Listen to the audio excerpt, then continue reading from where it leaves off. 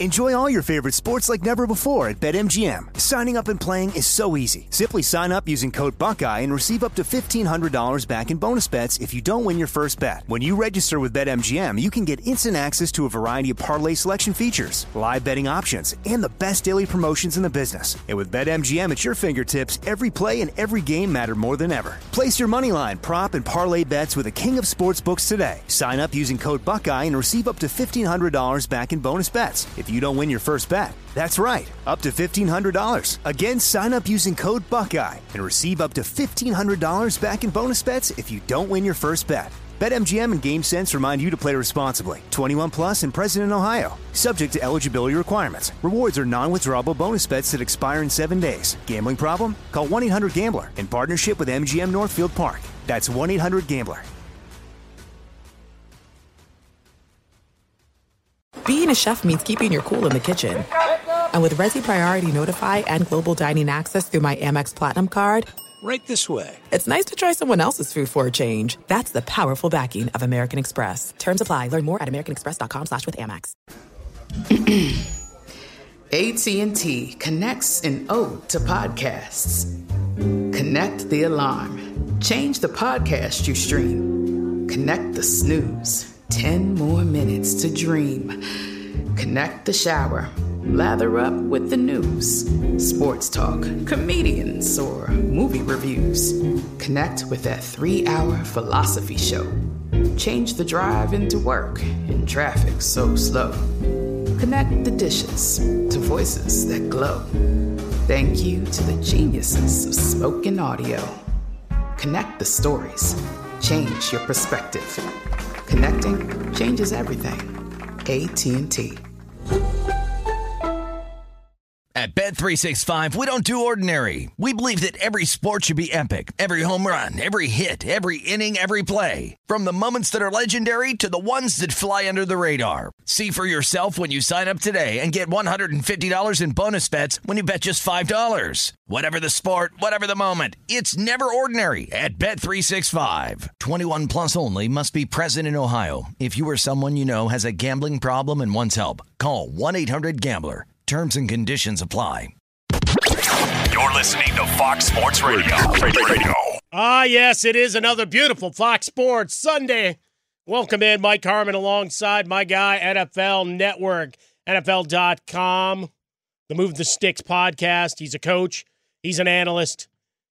He's going to tell us all about Desmond Ridder and his quest to be the man in Atlanta. All of these things and then so much more. My partner every Sunday, it's Bucky Brooks. At Bucky Brooks, where you find him on Twitter. Hey, and we both do something very rare this morning, Bucky. Both our college teams won yesterday. Yeah, I can say that it was nice to see my team win. I don't know how impressive the win was, but a win is a win, and it won't matter in a week once you go 1-0. I think for the Northwestern Wildcats, I think it was a huge win for them to get that dub.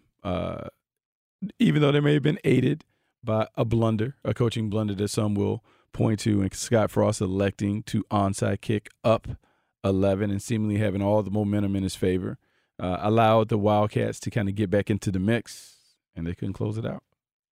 Breathed new life in. I immediately thanked him on Twitter. Shameless homer. As soon as the ball started, as soon as that drive commenced, like, thank you, Coach. Appreciate the gift. I can understand to a very small percentage all right, I'm going for the jugular. We've got them reeling, so I'm going to go in for the haymaker. And instead you got the counter as if it was, say, WWE. You go in for the big splash, and the guy sits up. And now you're rolling around, holding your belly, going, oh! But Scott Frost, as he's wont to do, he's been terrible in one-score games.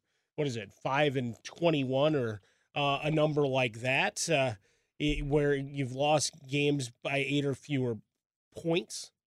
And what do we always say about coaching? The devil's in the details, and if you're losing that many one-score games, that's a you problem. That's not happenstance after 4+ years. No, it's not happenstance. And it's one of those things where you have to kind of figure it out, and it's really frustrating. I guess for those of us who remember when Nebraska was the dominant powerhouse, to watch them now and to see this team kind of flounder and flop around, is really baffling because there was a 30-year period when Nebraska football was it, always assured of being a top 10 team. They played with power. It was all about fundamentals, and the way that they did things, it just made it very, very hard for you to beat them. And now you see a team that gives games away, or they can't finish games. And a lot of times, like in the past, when they could finish, they finished because of their physicality and toughness. And right now, the Nebraska brand isn't attached to that kind of play. And I think it's going to be hard for Scott Frost to turn around unless they get back to that kind of ball. Well, he goes out of the way to throw his offensive staff under the bus as well. Took credit for the onside kick. That's my call. I wouldn't do it again. We couldn't foresee them scoring the 14 points. They'd been moving the ball, right? Northwestern on the possession, you had a 15-yard run, and instead of securing the ball, good hat on the ball, you get the turnover. But otherwise, they'd moved the ball with pretty good efficiency throughout the day. Helinski was near perfect on the day throwing the football for Northwestern. Yeah. You surmounted no pressure whatsoever, and that was one of the big keys in the pregame. Oh, wait, it's going to look like the black shirts of old. Wait till you see this defensive line. So credit to the offensive line of Northwestern. Got an All-American candidate and 4 returning starters, and they dominated up front in pass protection. And then as the game wore on, even though they were averaging 4.5, 4.6 for most of the game, the chunk yardage and the hands-on hip for Nebraska in the second half, and they couldn't get rhythm with Thompson. Whatever happened after that onside kick, suddenly he was off the mark, and good job. Northwestern didn't bring extra pressure most of the game. They got and rattled him a little bit, but it was just a curiosity and a tale of two halves. A lot of free beer for the crowd, as we well know. At some point, they were trying to work the honor system, Bucky. Yeah. Leave your name at the kiosk, as it were, and then come back and pay. I don't know how many people actually did that, relying on Catholic guilt to some degree to come in from Ireland to roll in. But my brothers were there and got to enjoy a victory in person, so that was kind of cool, living vicariously through the chaos they were watching and the highs and lows, and sending them quick replays of things, because they're like, well, what really happened on this? How close was this? So that 2022 communication, a beautiful thing. But for Scott Frost, immediately, he was already the guy listed as the leader on the hot seat board in the Big Ten. And with this loss, just stunning with the relative ease in which they had big play capabilities, just snuffed out in the second half. Yeah, just snuffed out, because it did start the way that they wanted to start. They were having their way with the Wildcats, but they couldn't finish the game. And so when you're a team that has suffered as many close losses as the Nebraska Cornhuskers have suffered in the Scott Frost tenure, it has to be the examination of what is it that we're doing that's preventing us from being able to close out games. How can we improve that, either via our tactics, via the way that we practice, how I prep the team, how I talk to the team and plan at the end of games? All of those things have to come into question. And so we'll see. But it's tough, man, for a guy who is already on the hot seat. Man, that first loss certainly makes the warm seat even warmer. National game, big-time audience. We talk about the rest of the games that were on the schedule. I know a lot of people, especially those who bet, were celebrating the return of Hawaii football, right? You had your Tar Heels roll up a big effort as well. First half was kind of interesting. Yeah. So up 14, but a little dicey, but still you get the victory. But this is your marquee game, right? Big Fox game, big promotion, and you go out, and that's the call that is going to be the thing that signals at least another shovel of dirt being pushed over for the eventual burying of his playbook and everything else. Yeah, it's interesting. It'll be an interesting week, man, for Nebraska coming off of this, because really, man, it was their own undoing. Failing to secure the onside kick, which is a turnover, then 2 additional turnovers in the second half. Just didn't do it. Looking at the stat right now that's flashing on the screen, first to lose 7 straight by single digits. First major college team to lose 7 straight by single digits. Wow. There you go. Wow. Well, we talk about it with the NFL, and we'll analyze a lot and try to start predicting order and conference and division finishes and find a few teams that maybe should get some extra pub that haven't in the preseason. But that's the point, is in the NFL, we talk about it all the time being a one-score league. With college football, we know that's generally not the case, but there are teams where they live and die by playing close games. As an alum of Northwestern, I've seen that from both ends. I've seen the blowouts on a week-to-week basis to where your eyebrows raise, and when you see big play after big play, you say, here we go again. And the opportunities were there because both Northwestern starting corners were on the sidelines for a good chunk as well. So that's another thing that the offense has to figure out. How did we not take advantage, find ways to get the ball in Trey Palmer's hands, because that seemed to be such a point of emphasis to start things. But not to make it all about Nebraska and Northwestern, as much as I'd love to do 4 hours about that. College football as a whole, week 0, the excitement, how much before your preseason game and you lock down for that, how much did you get to sample? I got a chance to look at some of it. Preseason game was slap dab in the middle of all of it. So you think about a 3:00 Eastern game. Didn't really get a chance to look at a lot of it before hopping back on a bird so I could be beside you here today. But got a chance to catch some scores. And it's kind of like the typical thing. I'm trying to figure out, one, am I the only one in the country that didn't know that Duquesne had a football team? Did you know that Duquesne had a football team? I did, but I didn't. They played Florida State. Yeah. I had no idea. Yeah, I saw it on the schedule and just kind of went, okay. I looked at the logo. I was passing by the screen, and I saw the logo, the Duquesne logo, and I couldn't really make it. Had to do the double take there? I had to do the double take, like, oh, okay. And they're playing in a major game on national TV. And so it was interesting. What's the payout for that game? I mean, I don't know. That's got to be a program helper right there. Oh, for sure. I mean, you're punting everything. So those kinds of games. We had the lopsided scores. We had the big bad mismatches. But next week is the week where you see the epic games. Heading into Labor Day weekend, we do have some interesting affairs. And so that should be a lot of fun. Notre Dame, Ohio State being the headliner for that, ahead of, we're a week and a half away from week 1 of your National Football League. Yeah. Ponder that, how quickly it gets up on you. 3 weeks of the preseason. We'll get into the Aaron Donald situation with the Bengals. I heard it dismissed so categorically by people, and I just want to raise my hand and say, wait, hold on. People invoking some of that Allen Iverson. Well, it's just practice. Hold on. We need to have a little conversation about that. So much to preview over the course of the day. We got that Wes Welker letter, which I thought was interesting, talking about a denial of benefits, saying, all those injuries, we can't prove they were through the NFL. Kind of an interesting little switch on things. Russell Wilson is talking. So much to get into today. But coming up next, we'll turn our attention to Buffalo, where the team makes a big statement. We've got a clip from the front office and head coach as to why they made the decision to get rid of Matt Araiza and move forward. But we have to talk about it. It is the NFL in 2022. Swift action. But what led up to it? Bucky Brooks with me. I'm Mike Harmon. Thanks for hanging out with us. We're here just getting warmed up on Fox Sports Sunday. Hey, it's me, Rob Parker.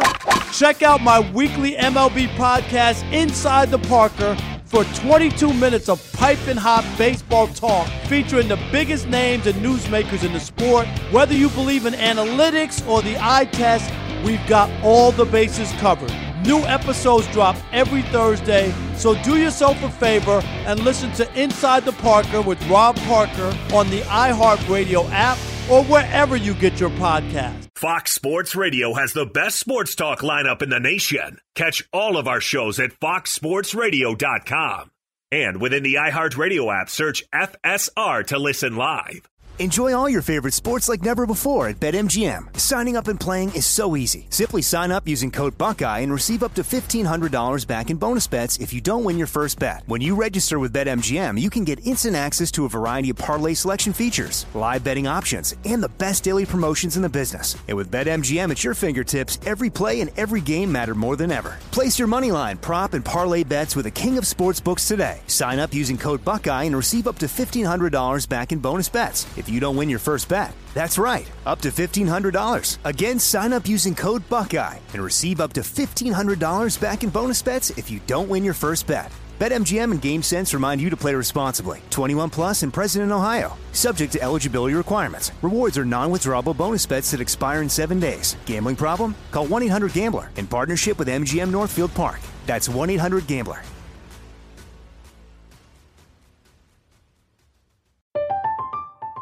I'm Katya Adler, host of The Global Story. Over the last 25 years, I've covered conflicts in the Middle East, political and economic crises in Europe, drug cartels in Mexico. Now I'm covering the stories behind the news all over the world in conversation with those who break it. Join me Monday to Friday to find out what's happening, why, and what it all means. Follow The Global Story from the BBC wherever you listen to podcasts. Welcome back in. It's Fox Sports Radio's Fox Sports Sunday. Mike Harmon alongside Bucky Brooks. Thanks for making us part of your Sunday morning, wherever you're going on the highways and byways of life. To from services, kid activities, because school is back in session for many of y'all. So maybe you get a moment to breathe in between running to and from camps and all that stuff. Whatever the case may be, thanks for taking us with you. The iHeartRadio app, Sirius XM Channel 83, your local affiliate, however you're getting the show, however you're listening. Again, many thanks for being part of our extended family. We have plenty of football analysis, people trying to win jobs, decisions. I just saw a nice little Instagram story that had Kenny Pickett front and center with a quote by our very own Bucky Brooks, so we'll get to that coming up in a little bit. But we'd be remiss if we didn't talk a little bit about what's going on in Buffalo with Matt Araiza, the man that had been dubbed the punt god a week ago. We were talking about the 82-yard punt, and then civil litigation begins, and we get the allegations that Araiza and two of his then San Diego State University teammates were involved in a gang rape of a 17-year-old girl. Sorry for the graphic language and the discussion to come. I understand if it's uncomfortable for some, but it's germane to where we're at in the NFL and a big story when we're talking about personal conduct policies, the team and the league, and responsibilities therein. Araiza said in a statement issued through his attorney, quote, "The facts of the incident are not what they are portrayed in the lawsuit or in the press. I look forward to quickly setting the record straight." Included within all of the documentation, and details that have become public, was a phone call, and there's a discussion of Araiza admitting to having sex with a 17-year-old girl. So on the surface, right there, right at the face of it, an underage girl in the state of California.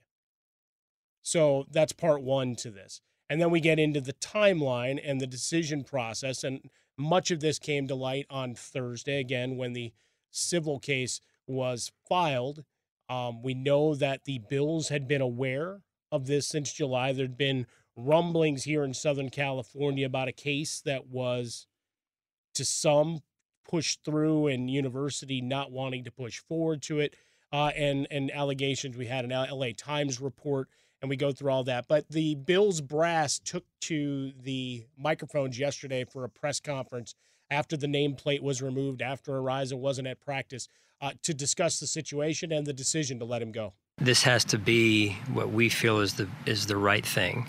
And in respect to them, they don't know some of the things that were going on here. So as Brandon said, we've tried to sort through a lot of information. It's ongoing, and I think that's, to me, been one of the harder parts of this, is that it's ongoing and information continues to flow, it seems. And So I understand where you're coming from. Yes, I have a lot of faith and trust in those guys, but at the same time, we had to make sure this was a separate situation here. With the serious nature and allegations, and we don't have the means to put all the facts together. Bean went on to say multiple versions of what happened.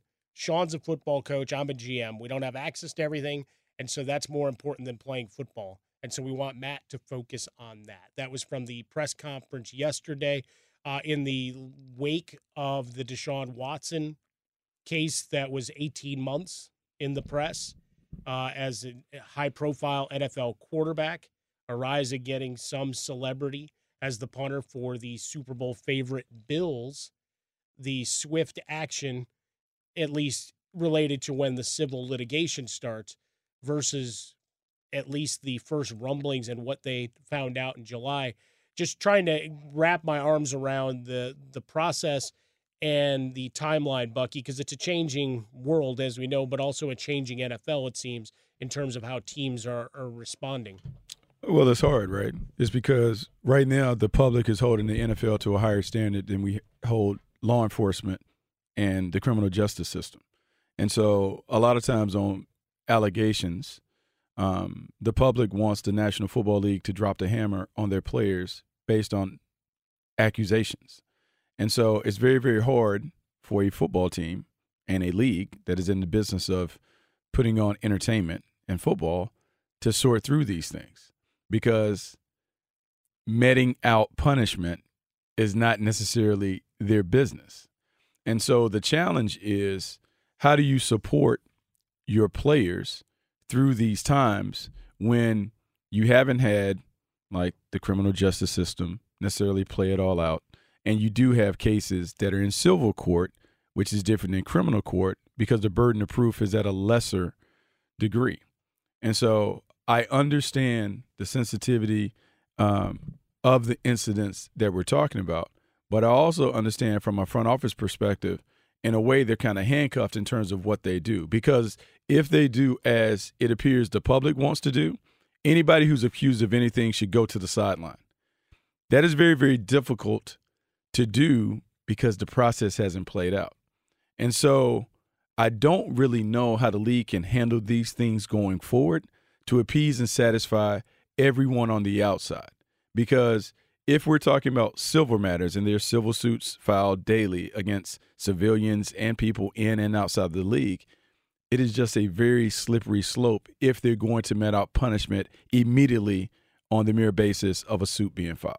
Yeah, on the surface and from what we've seen and what has become public in this civil suit, I mean, it's a grisly accusation and horrific in terms of the details. It is, but remember, we're hearing it from one side. We're hearing it, and this is not me being insensitive to that side, but I'm saying if we look at two parties involved in a case, you hear one side, then you hear the other side, then a decision is made. So often what we want is we hear one side, and we want to make the punishment based off what we've heard from one side, and that is not fair, and that is just what we're saying. And so if we want to put people away in terms of moving them and removing them off the field, I understand. And I understand from the Buffalo Bills standpoint, while people are taking them to task for not making moves at the immediate release of the LA Times article or when the victim's representatives contacted the team, I think it's hard for a team in the middle of that to say, okay, we hear this, we see this story, boom, we have to remove him from the team. It's just challenging because then what?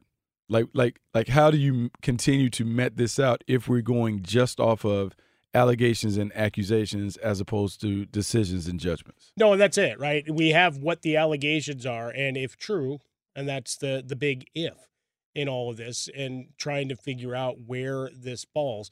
And look, I've said it on this show with you, and certainly while I've been on Fox Sports Radio as a whole, the best and worst thing the league ever did was to try to protect the shield in this way, because no two cases are going to be the same.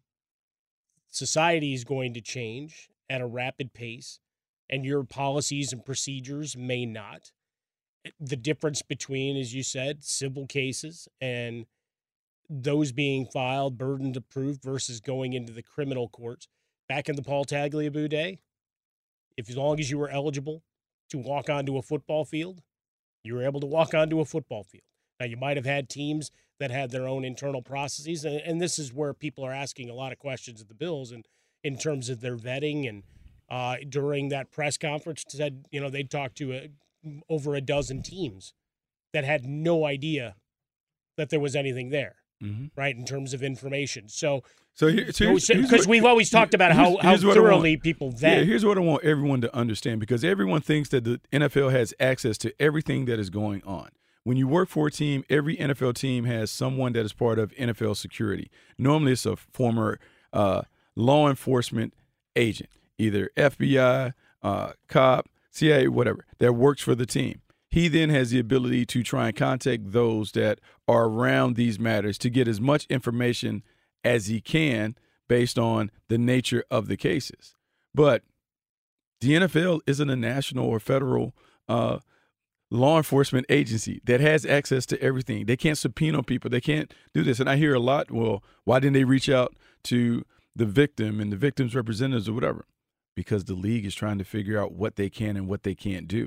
And the Buffalo Bills did have a conversation with the victim's representatives, and they took that information. And the victim's representatives said, but they didn't have follow-up things in an ongoing investigation as they're trying to sort this out, as the general manager is trying to figure out what teams other teams around the league had, because it's all different, because there's 32 different entities operating under one umbrella when it comes to these things. There are things that slip through the cracks, things that haven't been uncovered, just like criminal investigations or civil investigations. There's a discovery period. And so I just think people have to understand the nature of the league and the added burden that the public on the outside is putting on the league when it comes to investigating these matters, when their business is not in this. Their business in putting on a sport and entertaining millions and millions of fans on the weekend. Well, and that's the thing, right, is that the league, it's not their job, but as soon as you enacted the policy, people think that it's going to be neat and clean.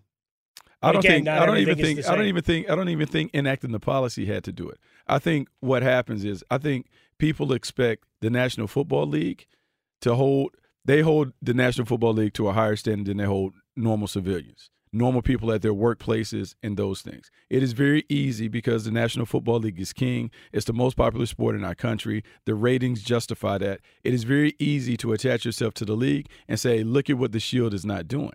If people took that same energy, the same energy in their normal civilian life, and attack these issues that we're talking about, then we probably wouldn't have as many issues as we're having. But you can't have the league held to a higher standard than we're having other people held to. Like, it's not fair to the people that are running the league. It's not fair to the players that are in the league. It's not fair to the personnel directors that are in the league being asked to manage these very difficult and trying circumstances that they're not trained for or prepared to deal with.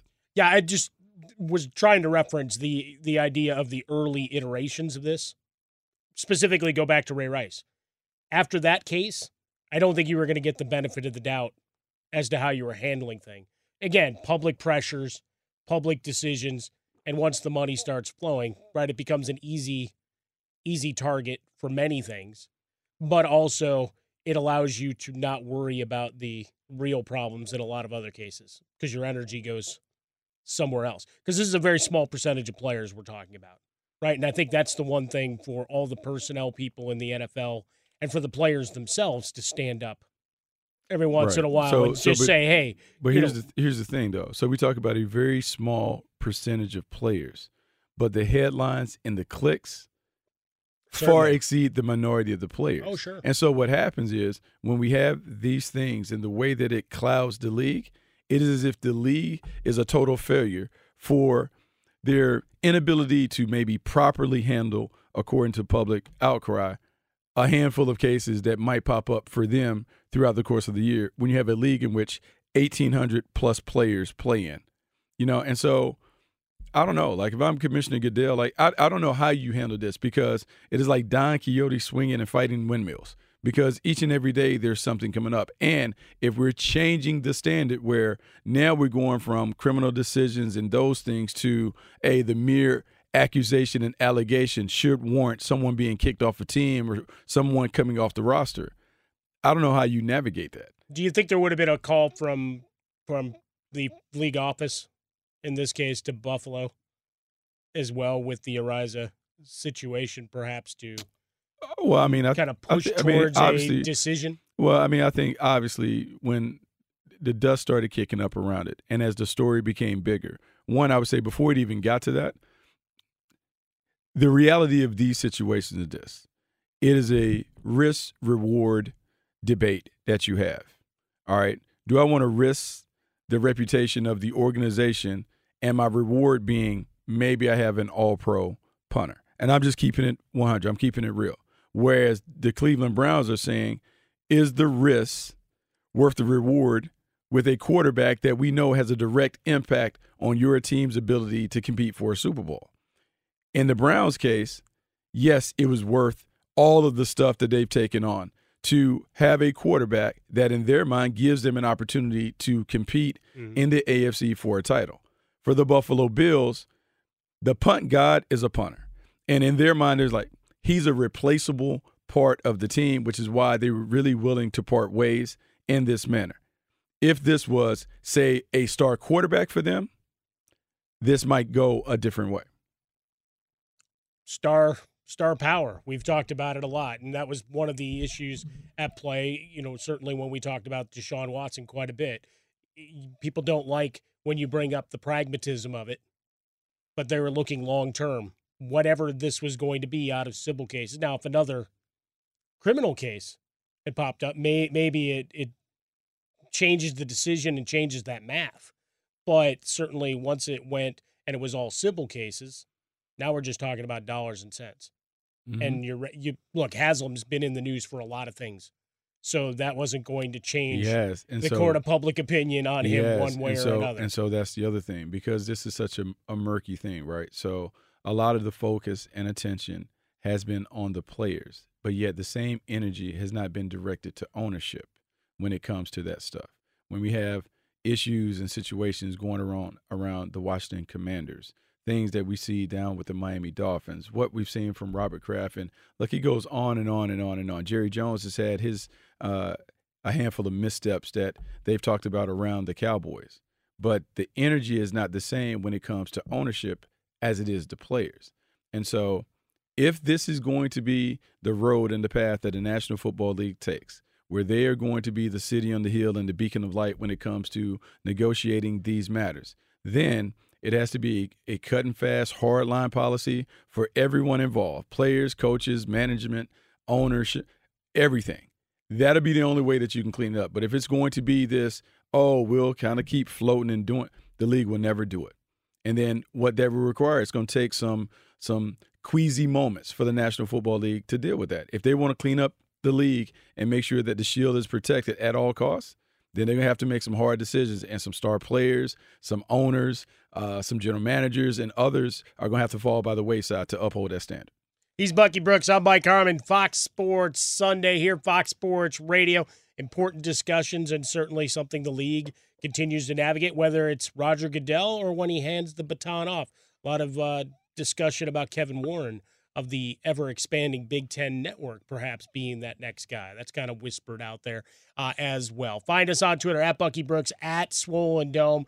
Coming up next, we'll get into the letter from Wes Welker that really had me scratching my head, and depending on where you're at with the league and benefits and everything else, I'm sure it ruffled a lot of feathers as well. But first, we kick it over to Isaac Lowenkron. He's got what's trending in the sporting universe. Good morning, Mike and Bucky. We've got some fresh Northwestern tidbits. Let's go! Coming up in a little bit. I'm just saying, so get ready for that. Get ready to continue your celebration. We start with NFL preseason action on Saturday night featuring Tom Brady. Took the field in the Buccaneers' 27-10 loss at Indianapolis. Completed 6 out of 8 for 44 yards, and here he was after the game discussing his recent leave of absence from the Buccaneers. I'm 45 years old, man. There's a lot of going on, so you just gotta try to figure out life the best you can, and it's continuous process. I hear you, babe. Elsewhere Saturday night, the Baltimore Ravens defeated the Washington Commanders 17-15 for the Ravens' NFL record 23rd consecutive preseason victory. Dolphins over the Eagles 48-10. Tua Tagovailoa 6 of 7 for 121, including a 51-yard pass to Tyreek Hill on the first play from scrimmage. Harmon's Saturday got even better because the Bears won at Cleveland 21-10. Justin Fields 14 of 16, 156 yards and 3 touchdown passes. Baseball Saturday night. A's over the Yankees at 11 innings 3-2, breaking the Yankees' 5-game winning streak. Mets over Colorado 3-0, while the Braves lost to the Cardinals 6-5, so that means that the Mets now lead the NL East by 3 over Atlanta. NBA, the Italian national team a short time ago confirmed that Boston Celtics forward Danilo Gallinari has suffered a torn meniscus in his left knee, but that there is no ligament damage. So, new details now in the aftermath of Northwestern's win over Nebraska yesterday in Dublin, Ireland, that, of course, among other things, saw the credit card system in the stadium go down, resulting in free beer for everybody. Well, Lincoln Journal star columnist Amy Just reports that today the check-in system at the Dublin airport also went down. Oh, boy. At least in the American Airlines terminal. Unfortunately, this time it did not result in free beer. Then on the plane, Just reported that the flight attendant announced over the loudspeaker, quote, "If you're a Northwestern fan, please respect the people who lost yesterday. Don't gloat too much," unquote. And with that, I turn it over to Mike and Bucky for more Northwestern gloating. What's wrong with a little bit of gloating? I'm just wearing a hat. I didn't go too far over the top. Exactly. Bucky saw my Flash Gordon shirt and thought it was a Nebraska shirt, which is kind of funny. I mean, I guess same colors. 31-28, your final, for those that missed that. Thank you, Scott Frost. Good luck. Thanks, Ilo. At Isaac Lowenkron, where you find him on Twitter. Don't gloat. I mean, isn't that part of it? I mean, you get to sing when you're winning. You should be singing when you're losing, too. You're just happy to enjoy the day, but let's call it what it is. Oh, is that what it is? That's what it is? You glow when you win? I guess it depends on how you don't get a little bit chesty? It depends on how you view those things. It depends on if you come from a place where the expectation is that you win and that's what you do, then this is what we do. So there's no need to put a little extra on it. If you're one who carries around maybe an underdog mentality where you feel like maybe your team is a lesser than, then, yeah, maybe you do get a little chesty when you prove to the naysayers that you can do it. It just kind of depends on your perspective. Well, it's the old Gary Barnett line was expect victory all those years ago. I expected victory this Saturday. The odds makers and most pundits did not. Did you view Northwestern as an underdog in the greater scheme of the Big Ten? The greater scheme, sure. So y'all just on a year-to-year. So you're the little engine they could? Well, on a year-to-year basis. I mean, it's a very small private school, right? You don't have a 60,000 undergrad base. Recruiting, obviously, they've built the facility on the lakefront now, so you're getting on par. Pat Fitzgerald. And Pat Fitzgerald's been there forever, right? He's an institution, 17 years now. Right. He has to do more with less. But that's just it, right? So things in terms of depth, if you have injuries and such, you don't necessarily have another 4 or 5 star guy to just roll up like shark's teeth. I guess that's the point. And your guys, as you would tell me, your guys have to do the schoolwork where maybe at some of those other institutions in and around. I think that's a given. I don't even normally trumpet that one out there. They may not have to do it. You guys are. I'm not saying there aren't some guys that probably skate on their studies there as well, but you guys uphold the ideal of the student athlete. That's how it's been presented forever. Yes, student before athlete. So these guys are taking real courses and getting real degrees while also competing at the highest level on the field, as opposed to some universities that might be churning out students who are taking lesser classes but dominating on the field. See, that was really well done. You did all the talking for me. He's Bucky Brooks. That's what being a good teammate is all about here on Fox Sports Radio. I'm Mike Harmon. Coming up next, the Wes Welker letter. I don't know how much you'll hear on this over the next few days, but this one really stood out to me as it hit the interwebs. We'll talk about it coming up next on Fox. Fox Sports Radio has the best sports talk lineup in the nation. Catch all of our shows at foxsportsradio.com. And within the iHeartRadio app, search FSR to listen live. Fox Sports Radio has the best sports talk lineup in the nation. Catch all of our shows at foxsportsradio.com. And within the iHeartRadio app, search FSR to listen live. Enjoy all your favorite sports like never before at BetMGM. Signing up and playing is so easy. Simply sign up using code Buckeye and receive up to $1,500 back in bonus bets if you don't win your first bet. When you register with BetMGM, you can get instant access to a variety of parlay selection features, live betting options, and the best daily promotions in the business. And with BetMGM at your fingertips, every play and every game matter more than ever. Place your moneyline, prop, and parlay bets with the king of sportsbooks today. Sign up using code Buckeye and receive up to $1,500 back in bonus bets if you don't win your first bet. That's right, up to $1,500. Again, sign up using code Buckeye and receive up to $1,500 back in bonus bets if you don't win your first bet. BetMGM and GameSense remind you to play responsibly. 21 plus and present in Ohio. Subject to eligibility requirements. Rewards are non-withdrawable bonus bets that expire in 7 days. Gambling problem? Call 1-800-GAMBLER in partnership with MGM Northfield Park. That's 1-800-GAMBLER.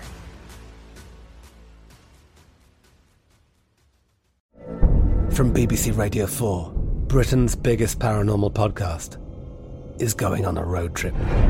I thought in that moment, oh my God, we've summoned something from this board. This is Uncanny USA. He says, somebody's in the house, and I screamed. Listen to Uncanny USA wherever you get your BBC podcasts, if you dare.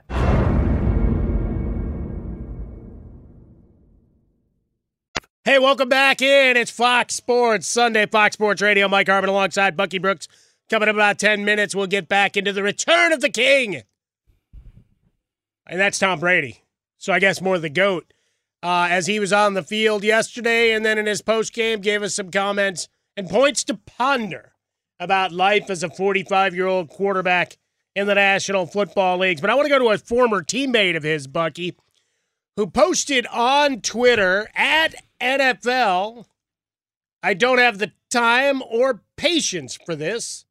Been an employee of the NFL for 18 years and still going. This is Bush League stuff. And with that, he posted a letter that he received with his home address. So I guess if you wanted to write for an autograph in the mail, here's your opportunity. Dear Mr. Welker, and this is regarding NFL Player Disability and Survivor Benefit Plan, and underscored initial decision by the Disability Initial Claims Committee. On August 19, 2022, the Disability Initial Claims Committee of the NFL Player Disability and Survivor Benefit Plan reviewed your application for line of duty disability benefits and your entire file. The committee noted that Dr. Hussein Ilkauzi was unable to rate your various surgeries due to a lack of supportive documentation within your medical records.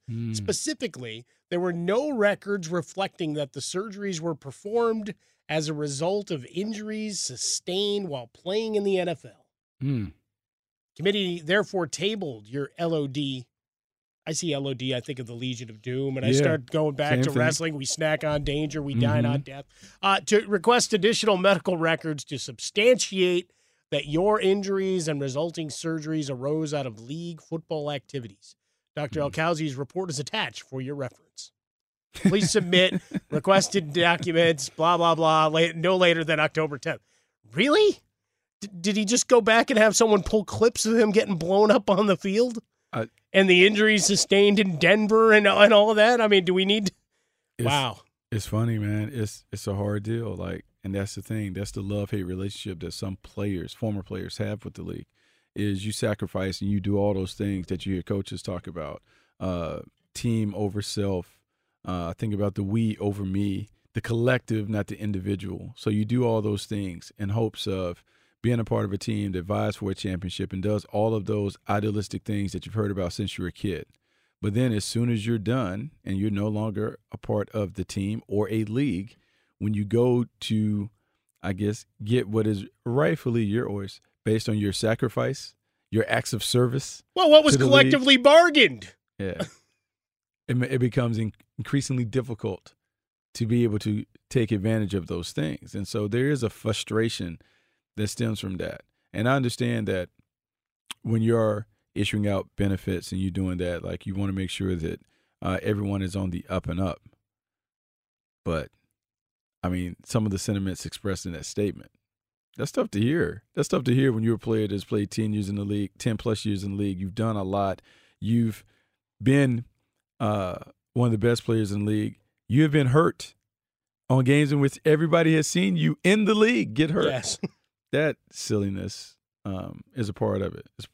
You were part of the players' fraternity. You'll always be a member of that fraternity in the National Football League. I mean, that's got to be an eyebrow-raising kind of thing. Like I heard a couple of minutes of Up on Game, LeVar and TJ chopping it up on this one, and TJ going, yeah, I feel that as a former receiver.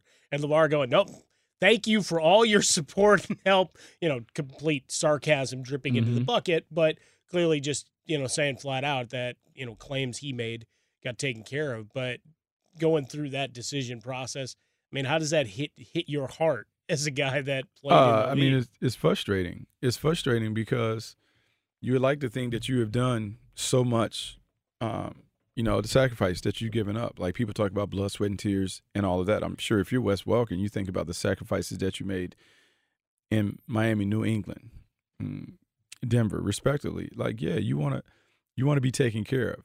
And you're not asking for anything that's outside of the expectation, outside of what has been collectively bargained. You want the benefits that have been negotiated by the players in the league.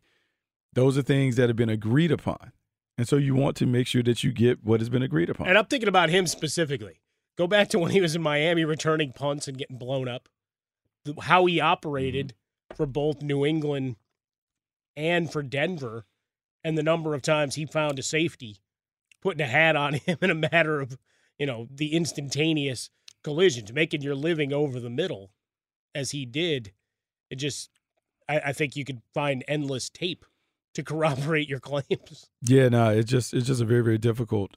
It's difficult to read that. It's difficult to hear that. It's difficult to not be valued in that manner. The National Football League. There you go. And you wonder why there's always a battle between the PA and the league. Tom Brady and the future of the Bucs next on Fox. Fox Sports Radio has the best sports talk lineup in the nation. Catch all of our shows at foxsportsradio.com.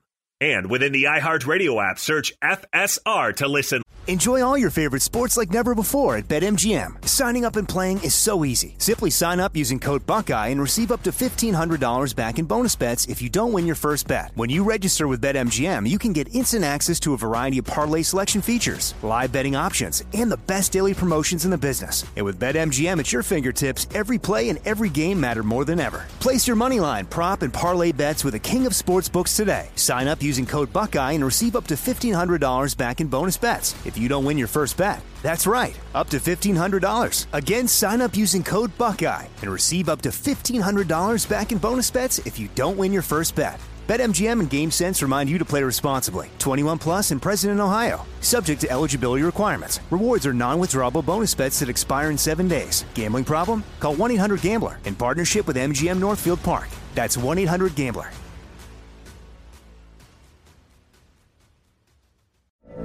From BBC Radio 4, Britain's biggest paranormal podcast is going on a road trip. I thought in that moment, oh my God, we've summoned something from this board. This is Uncanny USA. He says, somebody's in the house, and I screamed. Listen to Uncanny USA wherever you get your BBC podcasts, if you dare.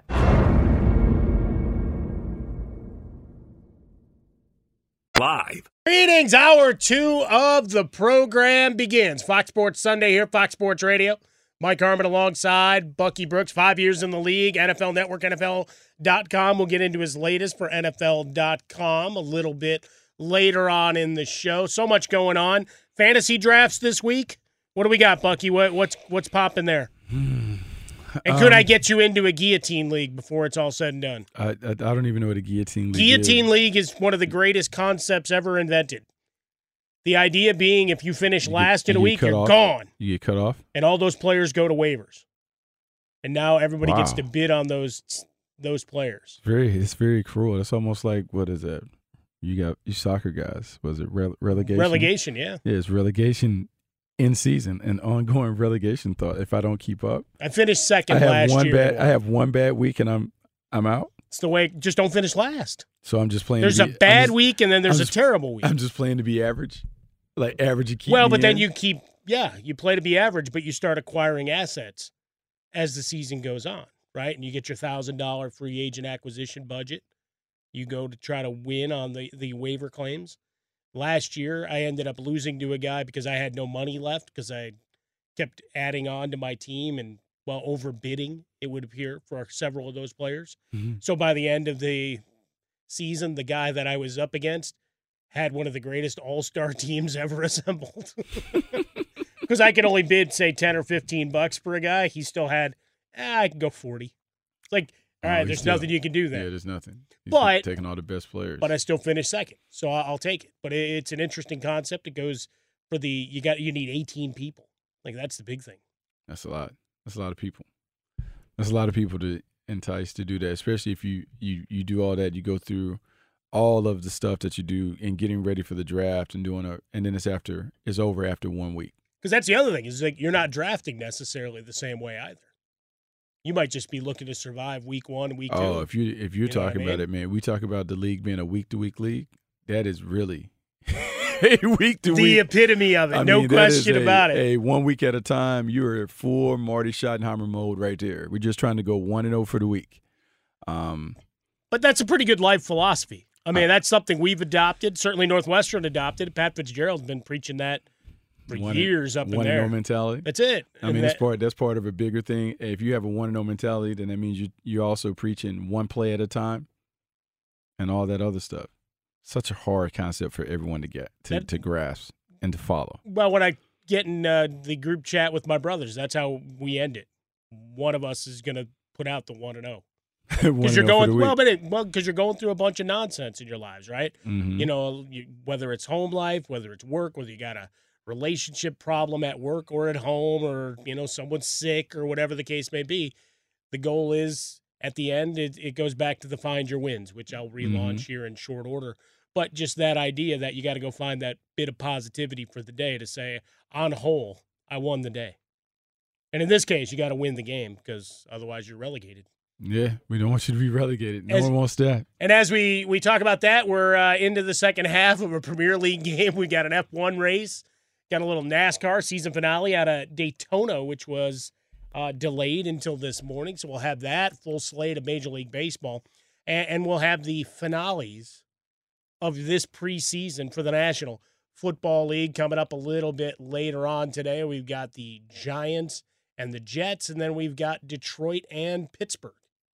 So our guy Chris Perfett is going to have to suck down a couple of energy drinks and try to stay awake for that one. So we got that, and it's the Kenny Pickett Derby.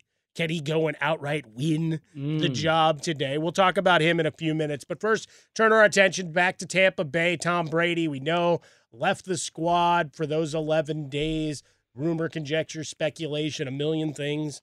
Here's the first mention of it on this show. You had the Masked Singer theory that propped up. All sorts of concerns about family and vacations and is relationship with Giselle on the rocks, and mom and dad, are they okay? All of these different things. Brady returns to the field, 6 of 8, 44 yards, field goal attempt, eventually Gabbert, Trask, etc. But even with all the offensive line attrition, you have the quick release, quick out of the football, and all that Tom knows, learned, etc. The feel for the game doesn't drift even at 45. But after the game, was asked a lot of questions about those 11 days, trying to get some clarity. Here's one of the answers he provided. I'm 45 years old, man. There's a lot of going on. So, you just got to try to figure out life the best you can. And, it's a continuous process. Pretty straightforward there. He had another line talking about the thankfulness of this being part of his NFL journey. And there were a couple times where if you really wanted to parse things out, like maybe mistakes made in terms of tenses, but speaking extemporaneously, not necessarily want to go into intent there, but have all of those kind of things to where if you really wanted to nitpick, you could say, well, he kind of talking about it like this is in the past tense. Mm-hmm. But a lot of thanks to Arians, to Bowles, to the front office, and everybody else that once again had tongues wagging, and for a lot of scribes, at least in Tampa, added more questions than perhaps it answered. But even in this clip that you just heard, 45, there's a lot going on. And that's for all of us. As you just said, you're trying to go 1-0. And for him, a lot of people questioning resolve and what he wants to do. How much is he committed to this squad? If he wasn't committed to playing football, he wouldn't be there. I'm not going to take a guy who's been there for 22 years and think that just because he missed 11 days of camp, which, by the way, was pretty good for Gabbert and Trask probably to get as many reps as you want, particularly with a 45-year-old quarterback that everybody keeps expecting to get hurt or suddenly have his arm fall off from all the throws. Probably not a bad thing for those guys to get some reps. But for Brady, like, he's in camp. Asked, answered, done. It's a lot. I think his statement is so revealing and telling when he talks about, man, he's 45 and he has a lot of stuff going on. Harmon, you and I have been through stuff like in the 40s, and life is different than in your 20s. Absolutely. And so you're navigating a bunch of different things, family issues, parenting. You also have parents, if you're fortunate enough for your parents still to be alive, like they may or may not be in declining health. And so it's almost as if life is coming full circle. As my dad said, twice a child, once an adult, twice a child. And so you now may be moving more towards caretaker status. Sure. And so you're dealing with a lot of stuff off the field that could impact your ability to perform on the field. And so during the 11-day hiatus in which Tom Brady was away, who knows what he was actually dealing with? Maybe it's stuff that was he and Gisele having to kind of figure some things out and get that right so he could have his family intact the way that he wants it, so then he can focus on the other stuff. Because it is hard for everybody in this league to be at your best between the lines when your off-the-field life is messy. And so if he had to take some time away to clean all that up, to get it kind of in line, so then he could focus on being the best football player that he can be, then you have to give him that time. Tom Brady has earned the right, as a 7-time Super Bowl champion, to get a little leeway when it comes to how he has to prepare during this time. Yeah, and I guess that's the larger question. I understand if some teammates might grouse, right? We're in the heat, we're in the humidity for those 11 days that he's not. But we talk about it all the time. In every walk of life, particularly in sports, star rules, right? Star rules. And an 11-day absence, while it is out of sorts and certainly not something we've seen with any regularity, it's still Tom Brady. And I've got to, if I'm a teammate, I'm a coach, have some bit of belief, and not even some bit. I have to really understand that he's going to be ready for week 1. Right? That even if he's away, I'm not believing for a minute that for those 11 days at no point did the iPad or whatever, the Surface or whatever the league sponsor is, that a playbook wasn't seen. Yeah. Right? That he wasn't still doing mental work and still going through some workouts and whatever, that he was just sitting on a beach for 11 days. No, look, this is a guy who's a winner, the ultimate winner. He understands that his success comes from his preparation. So he's seen it. Also, as an experienced player with 20-plus years in the league, he's seen everything that you could possibly see, particularly as a quarterback. Every front, every coverage, every blitz, every disguise, every little tactic that you can think about throwing at a quarterback, at some point in his career, he has faced. So the game is slow motion for him. As he talked about a couple years ago, why would I leave now when I know what's coming, when the game is like slow motion for me? And so he'll figure it out. Now, his team might not be as good as he initially thought it would be when he returned. Well, how about we go there next? Let's talk about the NFC South and what we've got rolling up within the division, because there's a lot of questions. We've talked a lot about the Carolina Panthers, so we'll start with them and the Buccaneers. Atlanta is a bit of a curiosity as we go. So we'll get into divisional breakdowns here, Fox. It's not Football Sunday yet. It's just Fox Sports Sunday still. It's Bucky Brooks. It's Mike Harmon, and we'll do that next. Fox Sports Radio has the best sports talk lineup in the nation. Catch all of our shows at foxsportsradio.com. And within the iHeartRadio app, search FSR to listen. Enjoy all your favorite sports like never before at BetMGM. Signing up and playing is so easy. Simply sign up using code Buckeye and receive up to $1,500 back in bonus bets if you don't win your first bet. When you register with BetMGM, you can get instant access to a variety of parlay selection features, live betting options, and the best daily promotions in the business. And with BetMGM at your fingertips, every play and every game matter more than ever. Place your moneyline, prop, and parlay bets with the king of sportsbooks today. Sign up using code Buckeye and receive up to $1,500 back in bonus bets if you don't win your first bet. That's right, up to $1,500. Again, sign up using code Buckeye and receive up to $1,500 back in bonus bets if you don't win your first bet. BetMGM and GameSense remind you to play responsibly. 21 plus and present in Ohio. Subject to eligibility requirements. Rewards are non-withdrawable bonus bets that expire in 7 days. Gambling problem? Call 1-800-GAMBLER in partnership with MGM Northfield Park. That's 1-800-GAMBLER.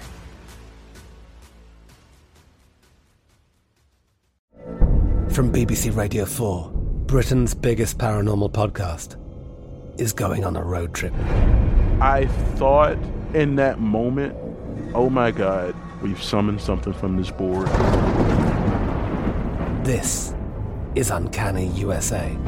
He says, somebody's in the house, and I screamed. Listen to Uncanny USA wherever you get your BBC podcasts, if you dare.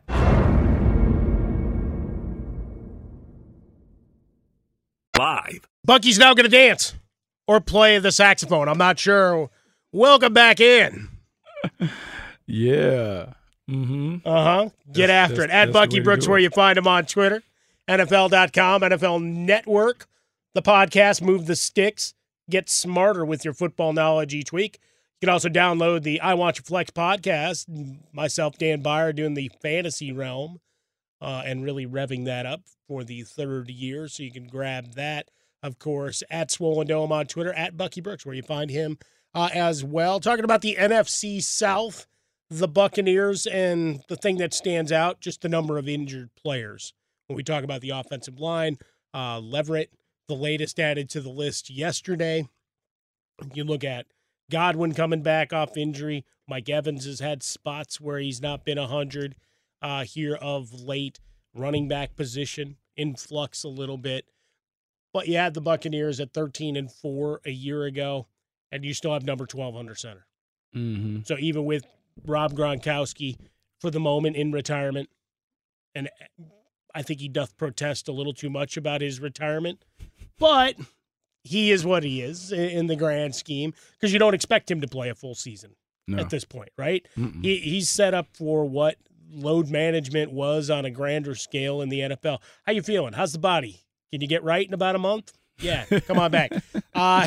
We've got New Orleans finished second last year, 9-8. Atlanta at 7-10, and you had Carolina bringing up the rear at 5-12. For the Tampa Bay Buccaneers, with all of the injuries, as you've seen, as we talked about a few minutes ago, Bucky, I don't put much stock in the 11 days away, other than trying to get right with your center. But I don't think that takes weeks to get used to a snap coming up. That could just be me, know, and not knowing anything and never having played quarterback or center in my life. But I got to figure you can get the communication can be built within a couple of weeks, at least to be functional, yes? Yeah, no, it doesn't take long. It doesn't take long for it to come back. I think the bigger thing is getting how long does it take for your legs to come back? Get the sea legs out, and even then you may have an initial surge where you're like, oh, okay, in a couple of weeks I feel better, but then in 3 or 4 weeks after that, then the fatigue and that part sets in. But it can be a process. So if you do go from, it's almost like couch potato to 5K, couch potato to marathon, you have to have a nice, slow plan to get people ready to play. But yeah, you certainly can get somebody ready in a few weeks. Plan the work the plan. Julio Jones, what do you expect him to contribute to this squad? What's he got left in the tank? I don't know. The Julio Jones that we've seen on the field the last couple of years is like a far cry from the guy that once dominated and was the prototypical number one receiver in the National Football League. Is that Randy Moss in his final year with the Raiders that we saw a little bit, or is this really a decline in? I mean, he's played a long time, and He's not what he was. He can still function, and maybe this would be a solid spot for him. The problem that I see with him fitting in Tampa Bay, he's not a necessarily natural slot receiver. He's always played pretty much on the outside. Yeah, they moved him. He was a flanker, so they could move him around. You have Mike Evans, Chris Godwin already in those spots. Their games are similar because they're big-bodied guys. He doesn't have the quickness that Antonio Brown has. He's a little different than what Scotty Miller was. I'm just curious into how they use him because I'm looking at his skill set, and I don't know if you can get maximum production out of him based on where he is if you put him in a new role. Curiosities, certainly, and a good defense, right? All the returning pieces there. We moved to New Orleans, where you got Jameis Winston. Hasn't been able to be right physically. Right? We saw him play a few games last year, a couple of big blow-up, eye-raising situations. Sean Payton clearly no longer there. But we look at the offensive weaponry. Again, defense is set. We like the New Orleans defense. I don't think anybody puts them outside of a top 5, top 7 rating if we're going to go full unit. But we look at the offense, and on paper, it looks really good. Michael Thomas coming back to whatever capacity, we don't know. Is he a 150 target guy again? Maybe, maybe not. But you bring in Olave, you bring in Jarvis Landry, so you got your move the chains guy, you got your over-the-top guy, and then Michael Thomas, who can box out like he's a power forward. And Alvin Kamara, as far as we can tell, any disciplinary thing that may come from the league wouldn't come till next season. So you've got him back to anchor your backfield. Mark Ingram, the bulldozer, returns. We saw him a little bit in their preseason. But it all begins and ends with Jameis Winston and what's expected of him and what he's able to contribute. Because otherwise, behind door number 2, the Red Rifle. Andy Dalton is sitting there waiting for you, Bucky. It's funny, the thing about Andy Dalton, right? Because now Andy Dalton goes to the New Orleans Saints, and people are talking about they have a guy that's a potential starter. But if I'm not mistaken, you had a chance to watch Andy Dalton last year in Chicago. Well, I don't think he should have been pulled when he was, but he was. Was he great? No. Well, but how much of that is Matt Nagy? Okay, but how great was he with the Cowboys? Played pretty well. I'm sorry. But that's it. He's okay. He was Andy, okay. You know Andy Dalton is? Andy Dalton is beige paint. There's nothing exciting about beige paint. Yeah.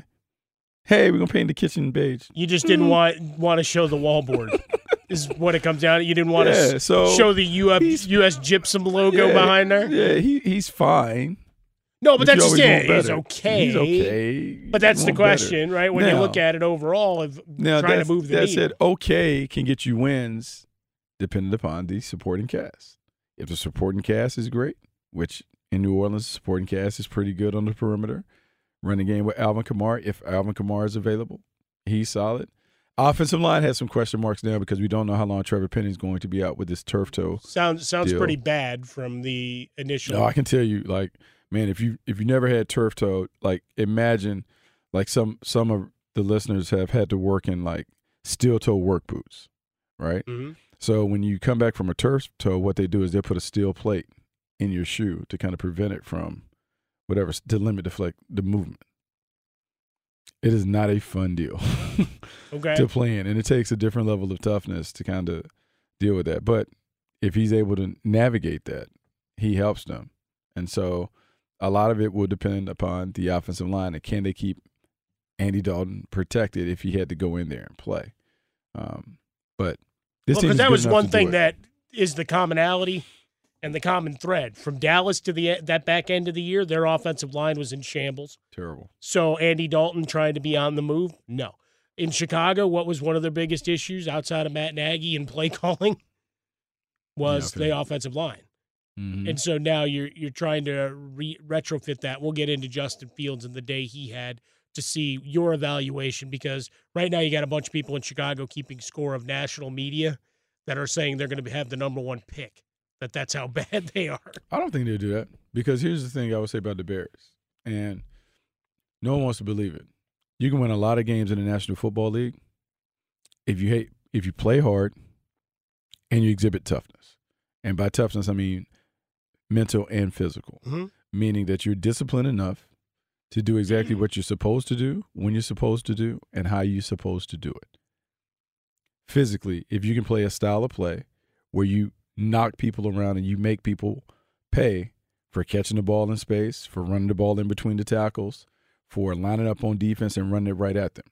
If the Bears opt for that approach, and I believe that's what they're going to do because listening to Matt Eberflus, that's how he likes to get down, they can be a very competitive team.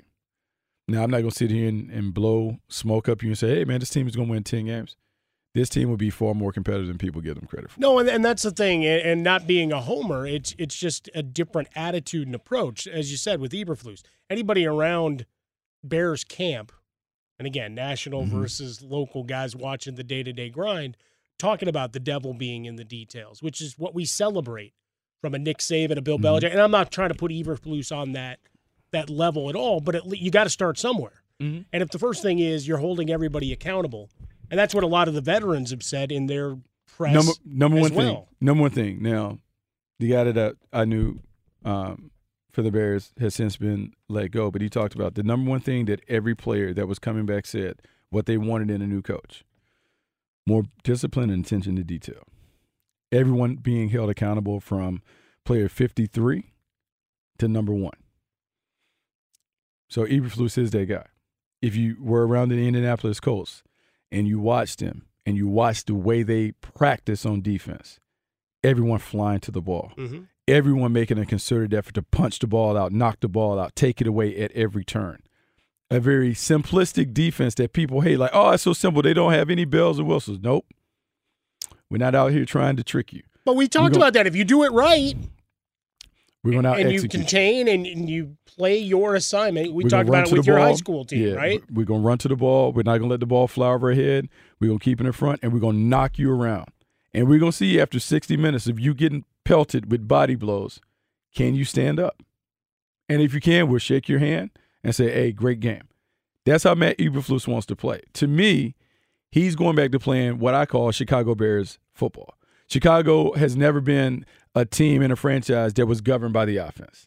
It is always about the defense, the running game, and the overall physicality of the Bears that won games. When they went to the Super Bowl with Rex Grossman and those guys, it was a star-studded defense that led the way. And everything that could go right did.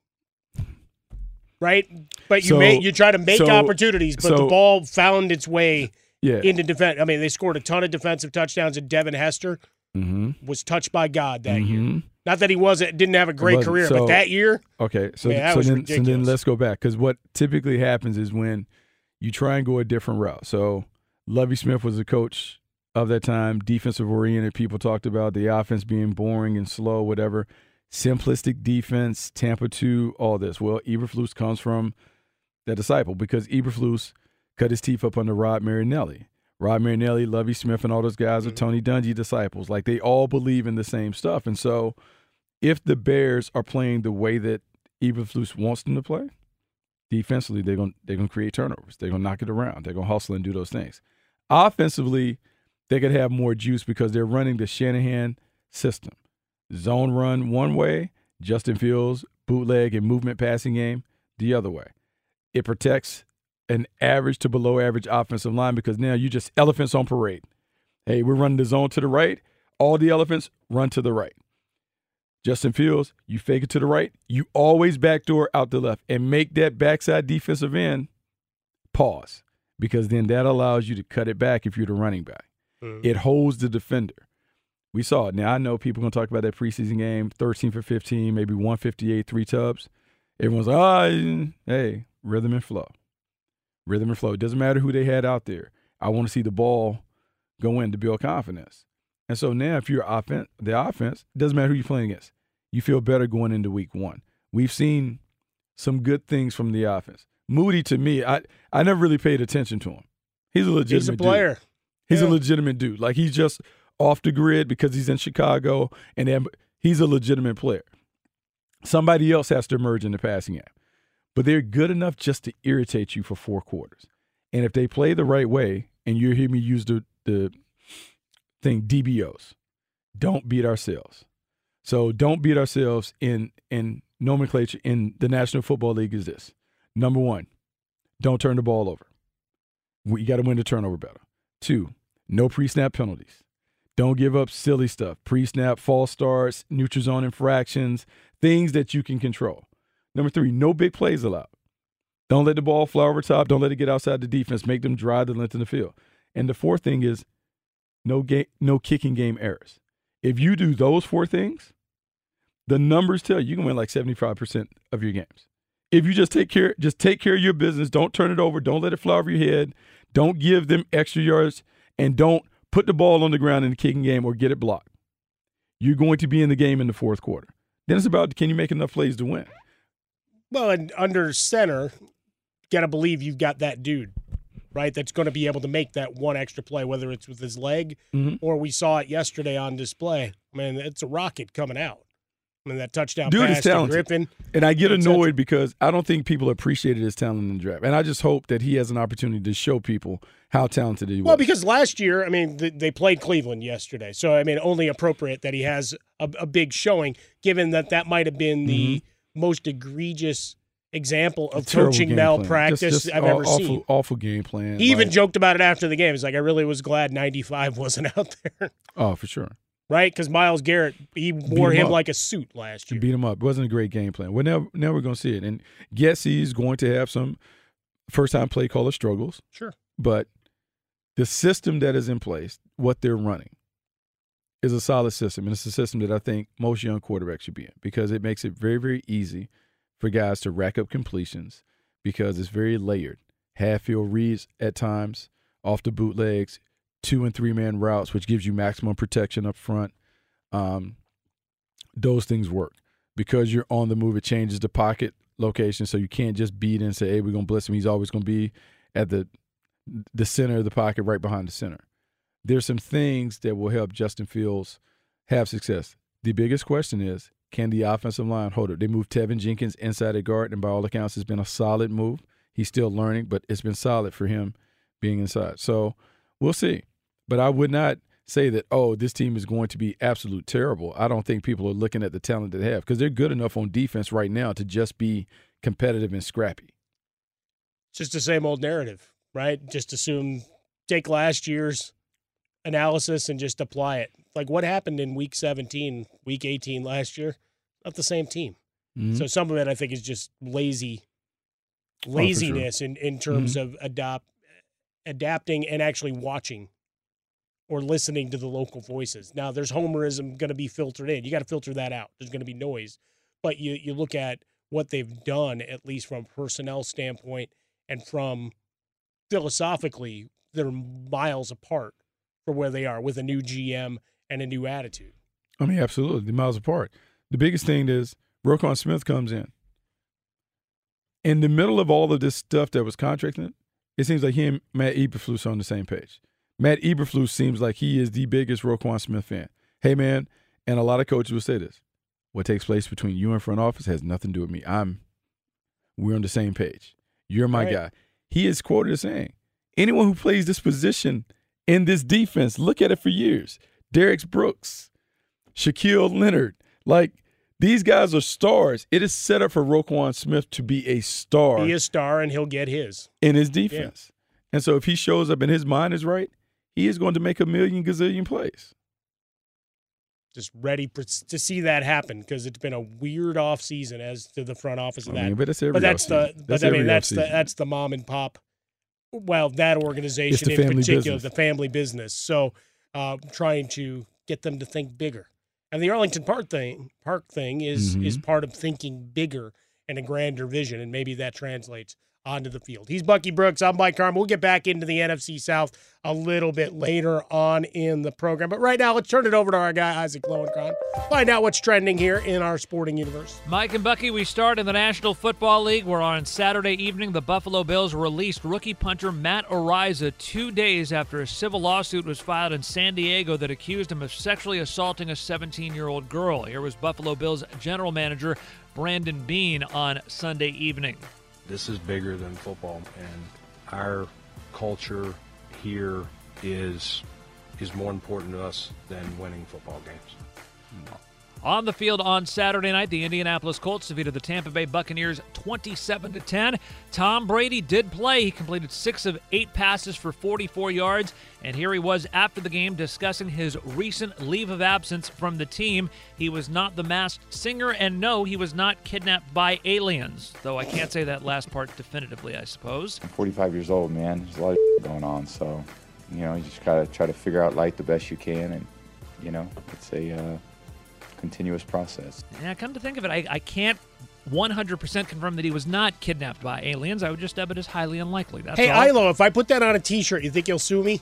Who, Tom Brady? I'm 45 and I got a lot of blank going around. No, he's not going to sue you because he will have already sued the dozen people who have already set that in motion. Oh, never mind. Judging from what I've seen on social media over the last 12 hours. Also within the last 12 hours plus, the Baltimore Ravens added to one of the more unusual feats in sports history and perhaps one of the least important, relatively speaking, feats, but they beat the Washington Commanders 17-15 for their NFL record 23rd consecutive preseason victory. Take that, 72 Dolphins. Speaking of the Dolphins, they defeated the Eagles 48-10. Tua Tagovailoa completed 6 of 7 for 121. Bears won at Cleveland 21-10. How about Justin Fields there, Harmon? 14 of 16 for 156 and 3 touchdown passes. Baseball Saturday night. A's over the Yankees in 11 innings, 3-2, breaking the Yankees' 5-game winning streak. Finally, in the NBA, the Italian national team confirmed that Boston Celtics forward Danilo Gallinari has suffered a torn meniscus in his left knee. However, there is no ligament damage. Mike and Bucky, back to you. Thank you, Isaac. At Isaac Lowenkron is where you find him on Twitter. Coming up next, remember Brady when he left New England? Suddenly we got his personality. You got that sound clip that Isaac just played right there. Don't know if you'd get that. Well, I don't know that he would have been gone for 11 days if he was still in New England. But the point being made that once he got down to Tampa, he seemed freed. Mm-hmm. Another quarterback who's kind of letting things fly now that he's in a different color uniform. We'll talk about that and what it all means next here on Fox Sports Radio. Greetings. Welcome back in Fox Sports Radio's Fox Sports Sunday. Mike Harmon alongside Bucky Brooks. Team is assembled. Executive producer Tab, our guy Chris Perfett, technical producer, getting ready for Lions and Steelers a little later on today, and Isaac Lowenkron on the updates, making us sound oh so pretty. Thanks for being part of the extended family here. We do appreciate it. No question about it. Talked about it a little bit before, Bucky, with all of the Tom Brady. I think folks still, even in year 3, trying to wrap their arms around the guy that, well, he's, I think, always been snarky, but you didn't see it with the same level that you do now with all the different business ventures and social media opportunities and everything else. Even the little joke he put out the other day with, the underwear brand of, all right, here's how I, make myself look better, and here, you can buy yourself a nice pair of socks along the way. But another guy that's kind of showing himself a little bit differently is the wonderful world of Russell Wilson. And heads to Denver, and a lot of excitement, right? People really thinking this is going to be some giant transformative thing for the Broncos, for their offense. And then Russell Wilson, as he's being asked about the organization and difference and everything else, says he's excited to not have to shoulder the load alone in Denver.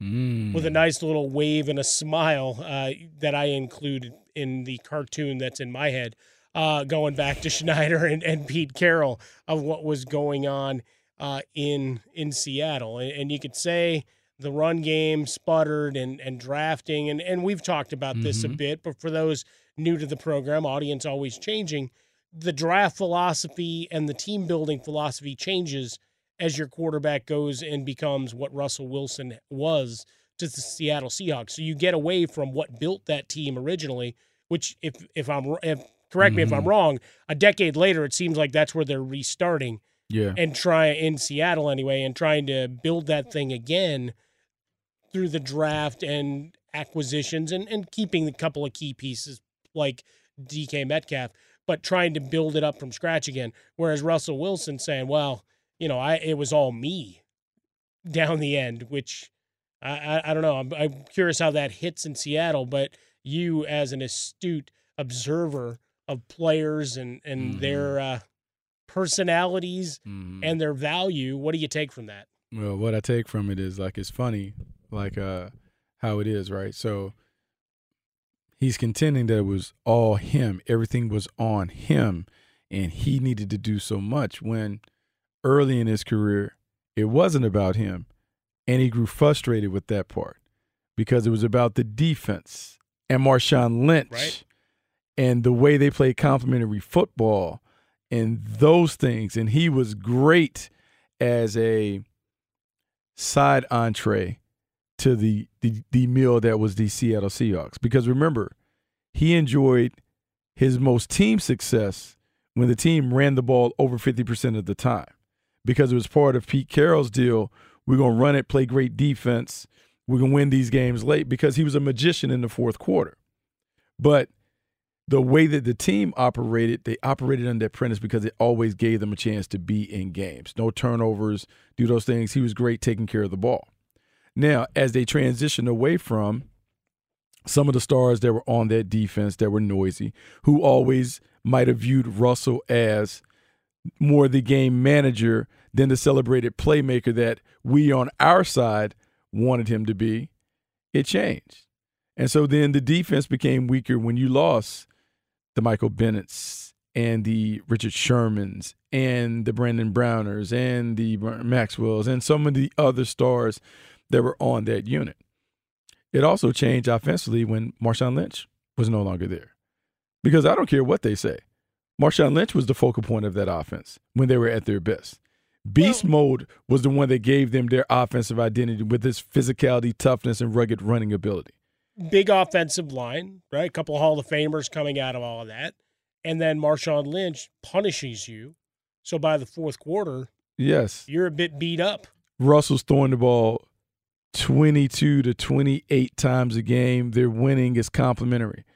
Well, then it came about, well, we got these, because remember back then they had Doug Baldwin and a bunch of unheralded wide that's receivers. just it. That was the identity of all those guys, right? They were all mid-round, late-round, undrafted guys. Okay, so all the big chips on the shoulders. Yeah. So now we upgraded. We go and spend draft capital, get you Tyler Lockett. We got DK Metcalf, two guys that have played at a Pro Bowl level. We removed Marshawn Lynch. We got younger, supposedly more dynamic running backs. But now it's about Russell. Russell, you got the big contract. So now it goes from you being the manager to the playmaker. And so it changes. So, yeah, now I'm throwing the ball all over the yard, but I can't control the game because I can't run the football like we ran it. So now, yeah, we are in these contests because I can't control the game. And so Russ wants to have it. But I'm still going to say this. This team that he's playing with in Denver is not to the level that the team he left offensively in Seattle. It's a bunch of unprovens on the outside. Jerry Jeudy, who I like. KJ Kamler coming off of ACL. Cortland Sutton coming off of ACL 2 years ago. Right, and you lost Tim Patrick. Right. For the year. Running game, I like Javonte Williams. Solid. I like what they've got in the backfield because I think Melvin Gordon. But the offensive line has to prove that they can move people. Yeah. But he's going to go back.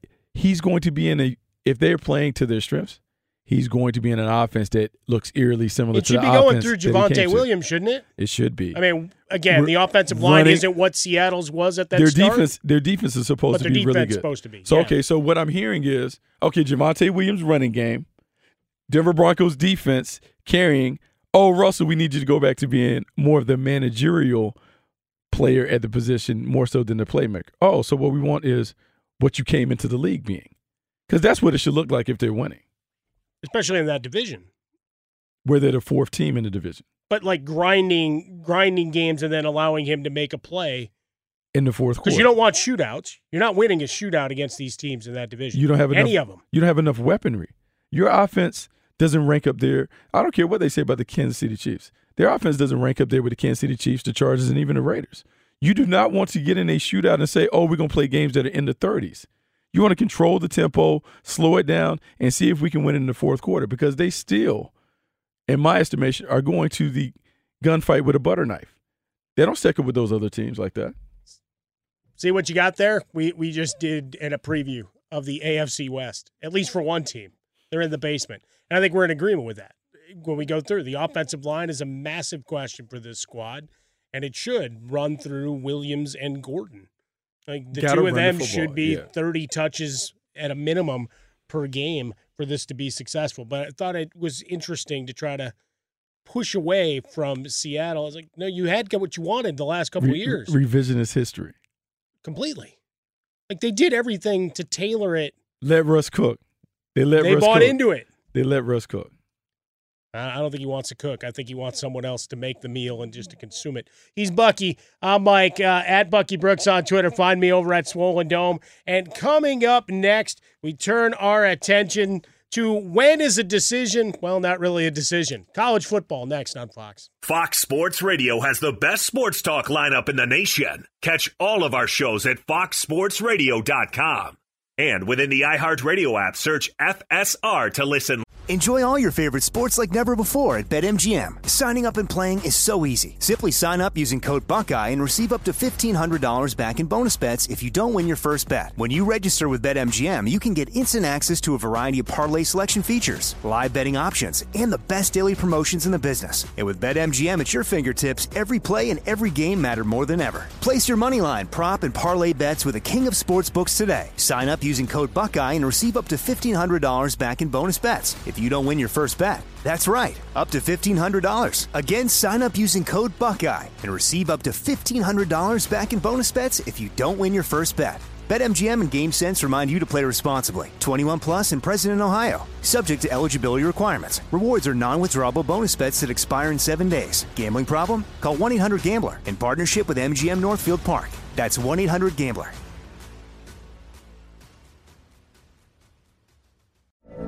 From BBC Radio 4, Britain's biggest paranormal podcast is going on a road trip. I thought in that moment, oh my God, we've summoned something from this board. This is Uncanny USA. He says, somebody's in the house, and I screamed. Listen to Uncanny USA wherever you get your BBC podcasts, if you dare.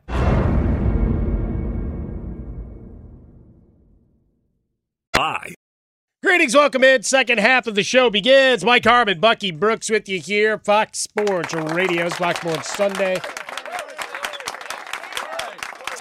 Excited to be here because we're that much closer to the start of our next 272-game experiment that is the National Football League regular season. 2 preseason games left to finish off this part of the schedule. We'll get into one of those squads. We've got Detroit and Pittsburgh getting after it a little bit later. The Steelers and their quarterback decision, something we've been chronicling all during camp. We'll get to the conclusion. And then, of course, an announcement at some point from Mike Tomlin as to how that goes. Probably won't come as quickly post-game as Seattle's did the other day. But we'll get into Pete Carroll and that decision in a little bit, tanking. And so on. At Bucky Brooks, where you find him on Twitter. Read him, NFL.com. See him, NFL Network, Fox Sports 1. Hear him here every Sunday. And selected periods during the week as he takes over the airwaves. My guy, Bucky Brooks. Feeling good? Second half begins, buddy. Yeah, I'm feeling great, man. I'm feeling great. Ready to get into this. You're right. We're looking up. We got replays from NFL preseason games. Tampa and Indianapolis is on. We got Little League World Series. There's some high school games that are being played and a little Premier League. We just had an F1 race finish as well. So, I mean, you got all sorts of activity and excitement going around, as it were. So it's good for business. No question about it. Once again, it's Verstappen atop the leaderboard for the F1 finale there. So if you had him on your bingo card in the Belgian Grand Prix, you win once again. If you're sitting on a stack of Verstappen cards, you're feeling pretty good. If you're sitting on a 52 Mickey Mantle, even if it's a very low grade right now, you're feeling pretty good. After a high grade mantle goes for $12.6 million, Bucky, in the latest sports card auction that gets people confused. A lot. That is a lot. It's trophy, man. It's a thing I try to remind folks with all of this. People like to have their chips. Yeah. And you play at different levels, right? We talk about it a lot with sports teams. Why do owners have them? Well, it's a toy. Why do you own a big yacht? Why does it need to be 5 feet bigger than the other owners or the other guy in your yacht club? Just because, right? Just because. Likewise, if you're into collecting things, You want the biggest, the brightest. One of the things I'm looking forward to seeing as it travels about the Jim Irsay collection. Because, he's a big rock and roll memorabilia guy. So he's got the $1 million piano from Elton John. He's got a bunch of Lennon and Hendrix and other stuff. And why does he have it? Because it's cool. Why else? But that's it, right? Likewise, a $12.6 million baseball card. Mm-hmm. Same thing. Why did you buy it? Finest example, and because I can.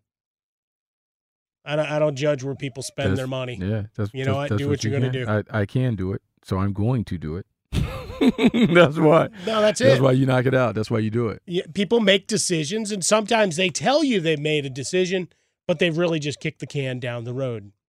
That is the segue to the Michigan Wolverines as I continue to celebrate the victory 31-28 in Dublin by my Northwestern Wildcats in a fantastic exhibition of great sportsmanship, camaraderie, and as Pat Fitzgerald would say, good, clean, Irish fun yesterday. Normally it's good, clean, American fun after a game. Here's the Michigan Twitter account, and it says QB update, and then they've got on, some digital letterhead. We have made a decision. Both quarterbacks have played great, done everything they could have, and in every way to win the starting job. Coming out of camp, I just feel like we have two quarterbacks, Cade McNamara and J.J. McCarthy, that we feel confident that we can win a championship with either of those two behind center. By the way, this just feels like he read it into some app that was just translated, because these are not complete sentences, but that's fine. It's a great thing for our team, but there's only one ball, and only one quarterback can be out there at a time. Thanks, Coach. So we're not ready to say who our starting quarterback is, but the decision is that Cade McNamara will start the opener against Colorado State, and J.J. McCarthy will start the second ball game against Hawaii. And then after week 2, we'll make a decision going into week 3 on the starter and backup. We made a decision in that in week 3, we will make another decision. Coming off a playoff appearance and a resurgence to a program to get people fired up and excited, the follow-up is that. That's the follow-up. That's the follow-up to what was one of the greatest seasons and saved his bacon and made people look at him differently. It wasn't a bunch of jokes about khaki pants. It wasn't any of that about crazy press conference rags and things back when he was in NFL. Remember the gobble, gobble, gobble turkey and whatever else. All of those things when he was in San Francisco. All of that was gone off the greatness. And then we get this statement. We made a decision. We don't know. They both deserve to play. Well, one's got to be better than the other, Coach. I mean, that's true. Look, I mean, that's just what it is. That's the reality of the situation. That's the truth in all of it. I will say this. They have a soft schedule to start. And so if you're uncertain on which quarterback gives you the best chance, the alternating thing is sensible. One guy plays week 1, the other guy plays week 2. We'll have a QB1 decision week 3. College football doesn't have a preseason, so it's hard to make real decisions based off scrimmages against yourselves. So let's take these 2 games, see who plays the best, and then at that point we'll hand the ball to them, knowing that we also can change later in the year if we need to. You just let Coach Harbaugh off the hook. I mean, what else can you do? Like, make a hard decision without evidence? Nah, let it play a little bit. Hawaii got whacked 63-10 by Vanderbilt. It's at least it's a different set of bodies. They went to Hawaii and they put up 63 on them. Isn't that supposed to be the vacation that nobody comes to play? And they're Vandy. Maybe Vandy's back. From what? From a few years of being in the cellar. I thought you were going to make a Jay Cutler. No. I mean, so maybe Vanderbilt is back. Maybe they're going to get back to the James Franklin era where they had back-to-back 9-win seasons. Maybe that's... It seems like a lifetime ago. It does, right? Passage of time is a very crazy thing. We were talking about the Tom Brady quote of 45 and having a lot of blank going on before. And it is true. Like the passage of time, and we watch guys and like, all right, his career, where's he at? He's in year 10. Like, wait, what? Or his kid's now playing. Things of that nature. creeps up on you fast. Yeah, I saw this statement, though, Bucky, yesterday, and your point, I'll take it, right, is that you've only been playing there. We've made a decision that we're just going to decide through these two. Like, well, is that adequate representation to tell me which guy's better against two cream puffs? I mean, we have in theory against my top ranked defense and a team that I'm rolling with, shouldn't I have been able to see from practice what those guys are?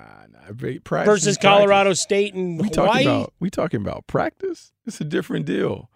Game day, lights, crowd, energy's different. Let's see how they perform. Yeah, I saw them play last year, but let's see who's gotten better. The only way to do that is you got to make decisions based on how someone plays in a game. All apologies to the Colorado State. No, Hawaii. No, not to the players. No disrespect to Colorado State. No, Hawaii. not to the players. To the programs. No disrespect. There you go. Disrespecting them. I can disrespect the programs and not the players. The players are doing the best they can. Coaches, you do the best you can with the parts that you can assemble.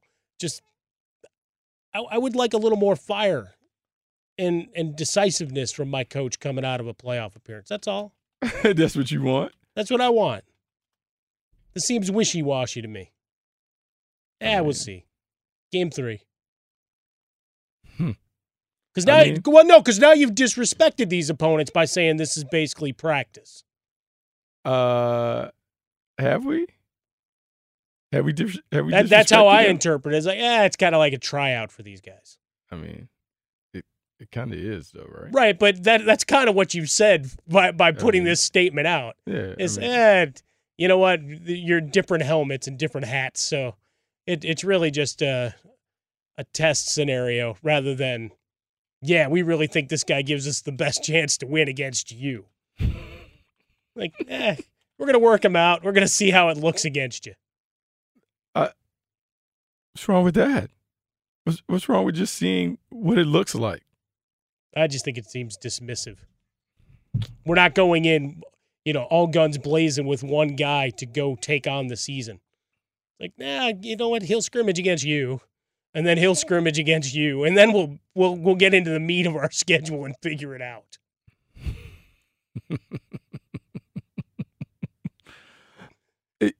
You have to make decisions off of the information that you can get, and I don't think you can get enough information from the spring game, from what you've seen in these preseason scrimmages. You want to see them live, in live action. So should we see this more often? Should the Mac Brown, Chris Sims, Major Applewhite approach? See what I did there? It went all the way back to Chris Sims and Major Applewhite. Should we see that more then? The first 2 to 3 weeks of a season? If the schedule is soft enough. And just say, forget it? Well, but that's it. Now you're saying, but what am I going to see if it's soft enough? If it's soft enough where you can do that, you want to do it. You have to take it in based on information. So if it's soft, you deliberately make it soft at the beginning so you can kind of get your feet up under, see where you are. But how do I know how good a guy is against a soft opponent? Is, I guess, in the evaluation process. They have NCAA on their jerseys. Oh, boy. So they had to be good enough to play at the D1 level. So that's the only thing I can say. So that's all I can say right now with the quarterback. All right, so every team should just be rolling up cupcakes and we'll make them Well, a lot of teams already have the preseason feel to it anyway. You can have your cupcakes before your regular meal. I'm not opposed to having dessert before we have the main never thing. Be ashamed to pile it on. If you want to start at the dessert end of the buffet aisle, have at it. I'm not going to judge. Wouldn't you rather have that than a bunch of pasta anyway? Yeah. I'm going to eat the carbs. I want to enjoy the carbs, right? Get all of them. Get all the carbs. All the carbs. He's Bucky Brooks. I'm Mike Harmon. We'll, I guess, agree to disagree on this one. Hey, Colorado State, he slapped you in the face. How about you guys go take it on the field? At Bucky Brooks, at Swollen Dome. Coming up next, we turn our attention to practice in another form because we'd be remiss if we didn't talk about what went down with the Rams and the Bengals leading into their preseason tilt. And we'll do it next year on Fox Sports Radio. Enjoy all your favorite sports like never before at BetMGM. Signing up and playing is so easy. Simply sign up using code Buckeye and receive up to $1,500 back in bonus bets if you don't win your first bet. When you register with BetMGM, you can get instant access to a variety of parlay selection features, live betting options, and the best daily promotions in the business. And with BetMGM at your fingertips, every play and every game matter more than ever. Place your moneyline, prop, and parlay bets with the king of sportsbooks today. Sign up using code Buckeye and receive up to $1,500 back in bonus bets if you don't win your first bet. That's right, up to $1,500. Again, sign up using code Buckeye and receive up to $1,500 back in bonus bets if you don't win your first bet. BetMGM and GameSense remind you to play responsibly. 21 plus and present in Ohio. Subject to eligibility requirements. Rewards are non-withdrawable bonus bets that expire in 7 days. Gambling problem? Call 1-800-GAMBLER in partnership with MGM Northfield Park. That's 1-800-GAMBLER.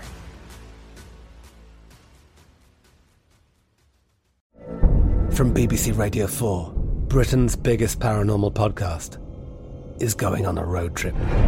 I thought in that moment, oh my God, we've summoned something from this board. This is Uncanny USA. He says, somebody's in the house, and I screamed. Listen to Uncanny USA wherever you get your BBC podcasts, if you dare.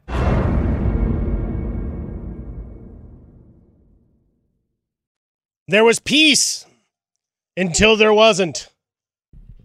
We've talked and extolled the virtues of a lot of the joint practices over the last couple of weeks in training camp, but there's always the downside. Some dismissed it. I don't.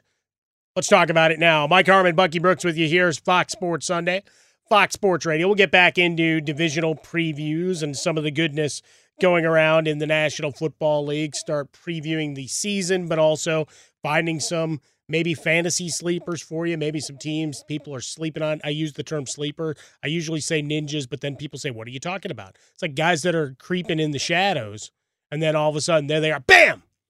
3 catches, 75 yards, and a score, that kind of thing. That's what we're looking at here. Guys that come creeping out and find some glory. But joint practices, right, the last couple of years become a staple of the league. More and more teams getting involved with it.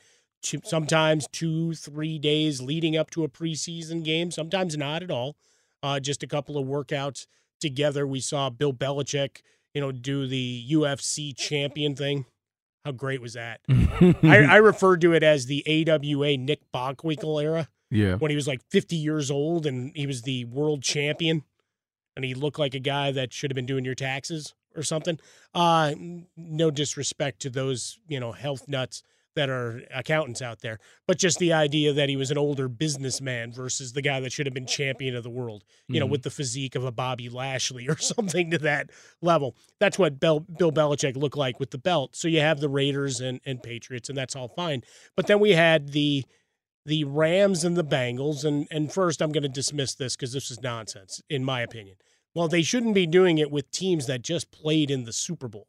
They're still professionals. Mm-hmm. And grudges are going to be there on any team if they've played at any point in another season. So I just want to dismiss that. They're professionals. 2, yes, it's hot. We stipulate it's summer. It's hot. So throw that out as well. Guys are working out. Then there's going to be fights. Part 3, physicality. It's a violent game. We all know that's what you sign up from day one. When you put on a helmet and pads from your 7, 8, 10, whatever that first year is, through the time you hang him up. It's a violent game, and it's going to get physical, and tempers are going to go over the top at times. But when a guy goes and now the temperature internally has boiled over and he's swinging helmets at people, I think we've got a bridge too far, and it got dismissed as, it's just practice. It's hot. Hey, they played in the Super Bowl. You had to see this coming. I had to see that coming because they played in the Super Bowl. That dude who's been fined a bunch, who likes to grab people by the throat and face masks and whatever in other games, I have to expect that suddenly he's going to be swinging helmets around because they played in a game 7 months ago. That's what I'm led to believe, and that's what I've heard from talking heads and from current and former players. I'm like, yes, that's the natural escalation of things. Not just, hey, I'm going to knock you on your ass, or I'm going to try to take a blow upside your helmet with whatever wrap I've got on my hand, which is always a bad idea because that's bad fighting 101 for football. But also I'm going to rip your helmet off your neck, twist you, and then swing it at you. That's supposed to just be, hey, man, practice. That's what happens. Like, really? Yeah, it's an interesting deal. And those joint practices, the reason why you want to participate in joint practices is because it gives coaches a little more control over what goes on, meaning you're able to protect your players better. The quarterback isn't live, so he doesn't get hit. So it should reduce the odds of an injury occurring. That's why you like it. You also can see ones versus ones. You can control the environment. Hey, let's see some red zone work. Let's see some third down. Let's see 2-minute situation.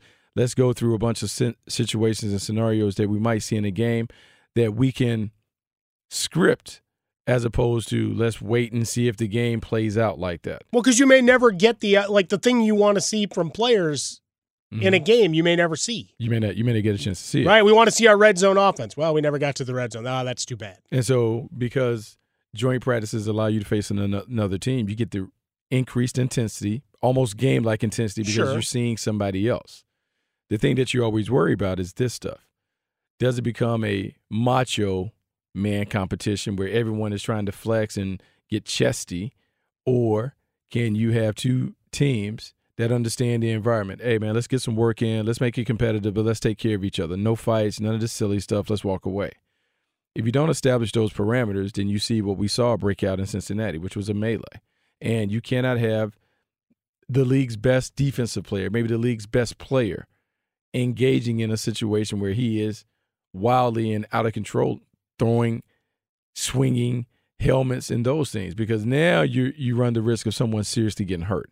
And the optics of the situation, they don't look the part. So we talked about in the first hour protecting the shield and all things that are the National Football League, and making sure that the PR is always, the optics are always right.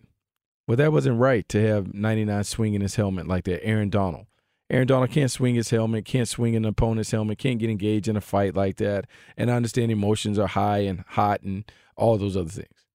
Can't allow it to happen. And now that the league doesn't have any control over the suspensions, what are the LA Rams going to do to make sure their best player, their highest paid player, complies the next time he has a joint practice scenario, that he's not going to get in that? I mean, we don't know. They don't have to disclose. Well, that's just it. They said it's been handled internally, and that's the end of it. Yeah. But he's a guy that's towed the line. Like, I saw the list of fines. He's tied with Vontaze Burfict, who is widely acknowledged as one of the great villains of the last 2 decades in the National Football League. Ironically, a member of the Bengals. But when we get down to it, he's a guy that has, and again, double team, triple team. I get it. Frustrations. Maybe you feel like it's getting a little bit dirty. I just found it incredible the number of people that dismissed it. Oh, well, it's because you got cameras at practice, so this gets out. It's like, so that makes it okay? If you had a guy swinging a helmet at another dude in a practice 20 years ago, just because it wasn't caught on tape, that's okay? Yeah, it shouldn't be okay. Those things happen whenever you get two teams. They're normally, I mean, it happens internally. You get tired. You're tired of it, right? You're tired of the routine. You're tired of leaning and banging on one another, because preseason practice is completely different than the way that you go and do your work in the regular season. Yeah, but you have to talk to him. You have to tell him he's not that. But I will say this. You have to have a handful of dudes that have a little cray-cray. Oh, sure. No, there's no question about that. A lot of times, defensive players, their engine revs hot. They're always towing the line because of a very aggressive mentality that you have on defense compared to offense. Offense is maybe a little more deliberate, thought out, cerebral, even though I don't want to paint the picture that defenders are not highly intelligent and instinctive. But it's a little more emotional, a little more aggressive. And so with Aaron Donald, to get a player like that, he has to take himself to the line. We've all seen the movie Gladiator. And when you step into the arena, you kind of have to have a little – you got to have a little craziness about you to be able to do it. And so for Aaron Donald, part of his greatness is his ability to play charged up at that line with all the energy and effort and relentlessness that he's consistently displayed throughout his time. Just a different deal. Yeah, just the way it was dismissed as it's just a practice, particularly in the wake of the Myles Garrett, Mason Rudolph story of a couple of years ago, which by some accounts, the Browns may be looking at Mason Rudolph to join the squad, so good theater there. But given the way that was covered, right, and we've been talking a lot about the NFL, teams, and league when you look at policies, procedures, and optics. 3 very different ways of looking at your business, and the optics and trying to make sure that the majority of eyes see it as favorable. This is one that I know they didn't have jurisdiction based on it being a practice, and that's a rule, and that's fine. It still just becomes this is the look that's going forward of a guy swinging helmets. And the last time we saw that, it was a 6-game suspension. People were calling for Myles Garrett's career. He does a lot of great things in the community. I saw some headlines and things that he's signed up for this year, and a guy that, it's his worst moment. And for Aaron Donald, but for the grace of God, that those helmets didn't connect. Yeah. Right? And then we're having a whole other discussion, not only about joint practices and everything, because I agree with you with all of those points you're making about how it can better you and propel you forward. And if you're guys that had worked on the same staff, maybe you have, that's a friendly agreement. Because we saw that from some of the other teams that did it at the end, little videotape things going, oh, we got to do this again next year. This was great. Because you learn a lot about, your squad, maybe some things you need to button up, maybe some looks that you didn't see, and then all of a sudden they become part of what you're trying to do because you have the same athletes, similar athletes on either side of the ball that can push things forward. So just one of those stories that had, the world shook there for about 24 hours. One I want to get your opinion on because we've seen some crazy baseball injuries. The latest trip to the IL, this one is new territory. He's Bucky Brooks. I'm Mike Harmon, Fox Sports Radio on Fox Sports Sunday. Let's turn it over to Isaac Lowenkron with an update of what's trending. Mike and Bucky, we begin in the NFL, where on Saturday evening, the Buffalo Bills released rookie punter Matt Araiza 2 days after a civil lawsuit was filed in San Diego that accused Araiza of sexually assaulting a 17-year-old girl. Here was Buffalo Bills general manager Brandon Beane last night. This is bigger than football, and our culture here is more important to us than winning football games. On the field Saturday night, the Indianapolis Colts defeated the Tampa Bay Buccaneers 27-10. Tom Brady played. He completed 6 out of 8 passes for 44 yards, and here he was after the contest discussing his recent leave of absence from the Buccaneers. I'm 45 years old, man. There's a lot of going on, so, you just got to try to figure out life the best you can, and, it's a continuous process. Preach, brother. Preach. In Major League Baseball on Saturday night, the Oakland A's defeated the New York Yankees in 11 innings, 3-2, breaking the Yankees' 5-game winning streak. Today's action about to get underway in Miami with the Marlins hosting the Dodgers. NBA, the Italian national team confirmed that Boston Celtics forward Danilo Gallinari has suffered a torn meniscus in his left knee, but there is no ligament damage. So it's an extremely busy time in the world of sports. Ain't that right, Tom? There's a lot of going on. Indeed. Back to you guys. That is the summary statement for everybody. I think I'm going to get a coffee mug that says that on there. You need one, Ilo? Already ordered. Oh, okay, good.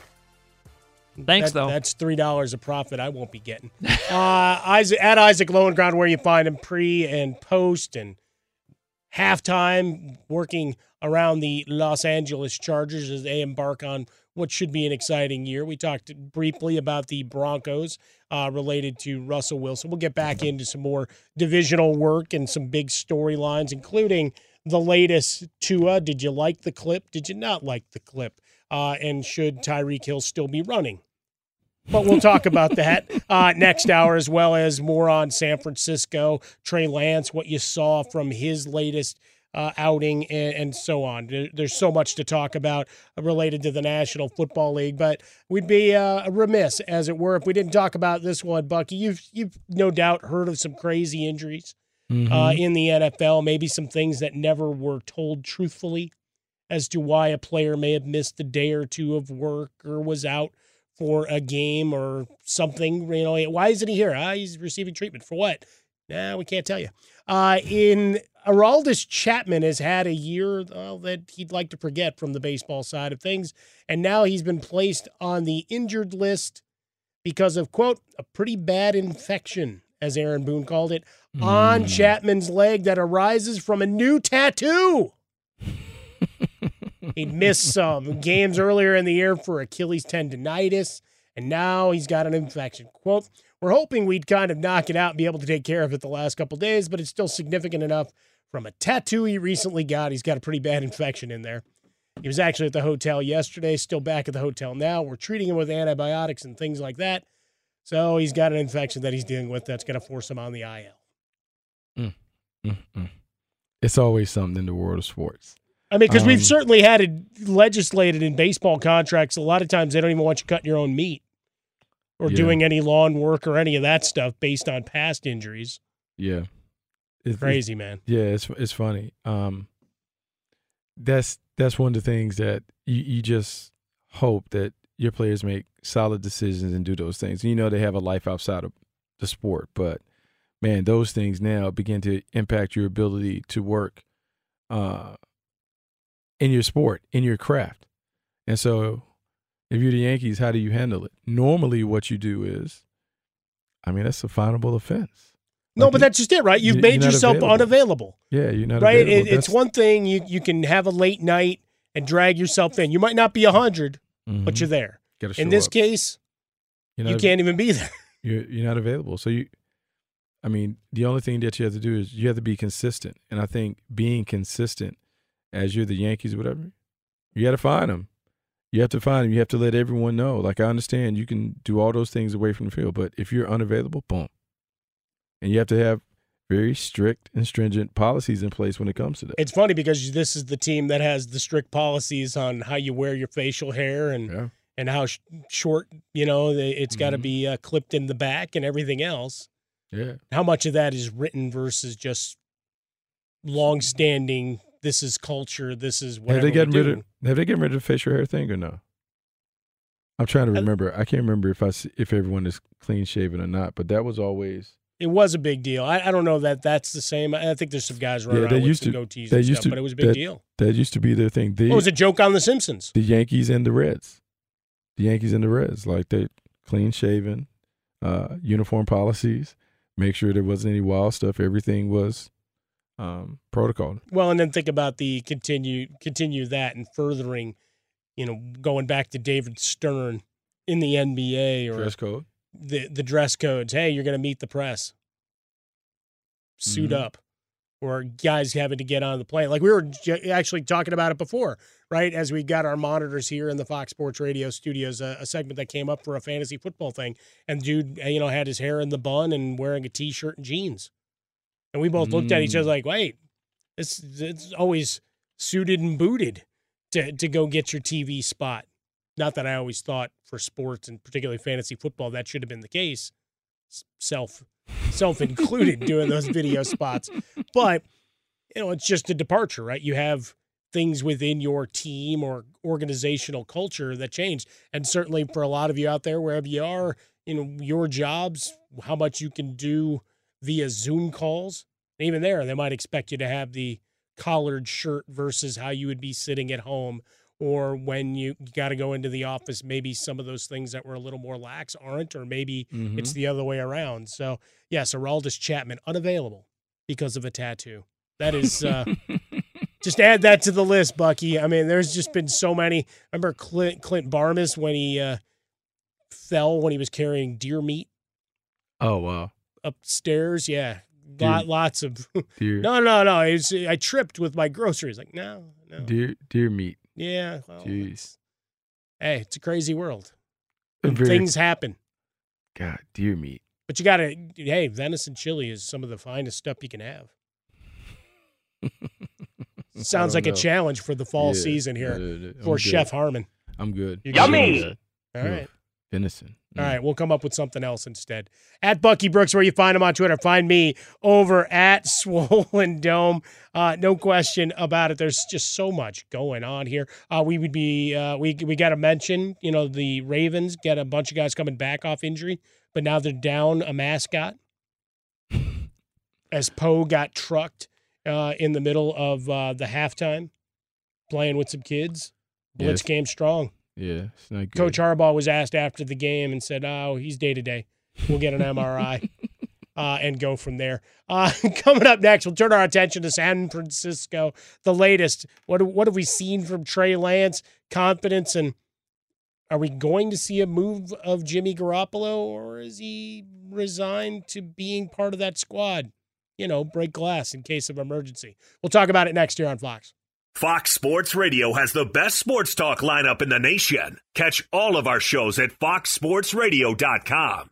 And within the iHeartRadio app, search FSR to listen live. Welcome back in Fox Sports Radio, Fox Sports Sunday with you here. Mike Harmon, Bucky Brooks. You find Bucky on Twitter at Bucky Brooks. See him, NFL Network, Fox Sports 1. Read him, NFL.com. What else we got? Move the Chains podcast. Yeah, Move the Sticks pod. We're doing it. Move the Sticks. Sorry, I made it move those chains. Move the Sticks podcast with Daniel Jeremiah. You got that popping. For me, 7 to 11 Pacific, weeknights yelling at Jason Smith and taking some of his theories and grinding them up a little bit and throwing them back at him like I'm a Marvel superhero at times. And then, of course, the I Want Your Flex podcast with Dan Beyer back for Season 3 fantasy work each and every week.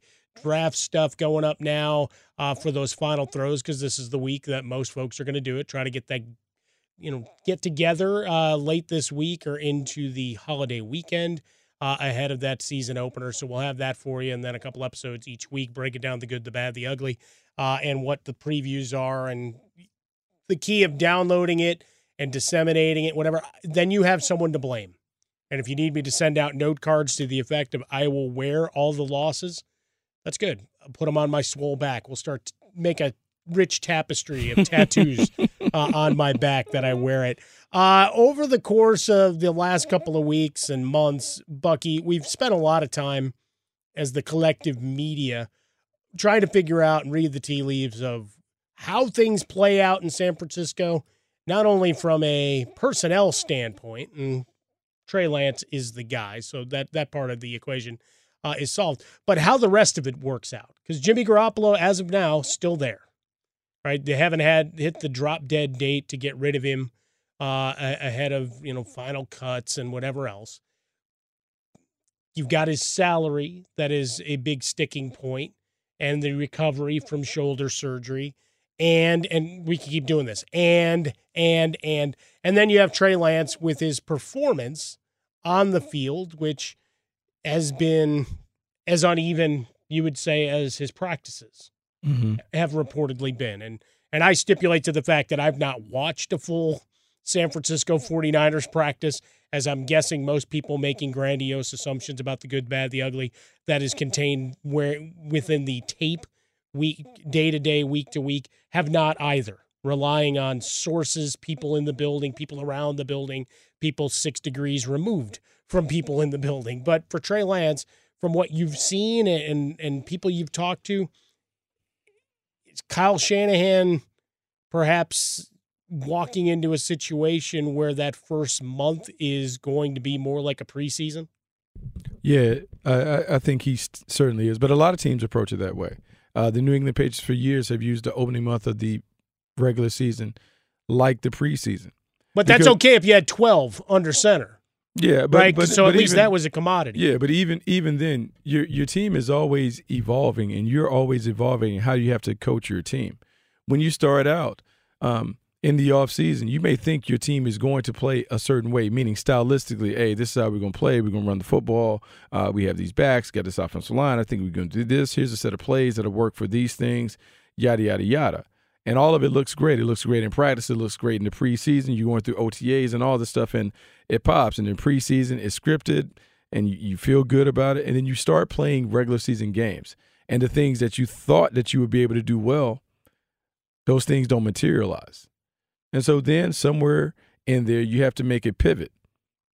All right, I thought we were going to be able to run the ball, but now we have to throw the ball more for us to move the football. Okay, so, hey, let's make sure we have more of these passing plays that work with our quarterback. Or, hey, we thought we were going to be a play-action team, but right now our play-action game isn't going well because maybe it doesn't work for the quarterback. How can I shift this? Do we need to be more drop back, more 3-step, quick game? All of those things. And so it's an ever-evolving process. So with Trey Lance, the first time that he plays significant snaps, Kyle Shanahan certainly would have to look and analyze what he does and what he does well, what he's struggling with, and then try and always put him in a situation where he's doing things that play to his strengths. That's coaching. And so, yeah, it'll be an ever-evolving situation. The way that he looks the first 4 games of the season, he may look differently the second 4, and he may look differently the back half of the season. Kyle Shanahan will figure it out and find a way to put him in a great situation. But I'm excited to see what Trey Lance does because bigger, faster, stronger quarterback, a quarterback with real running skills.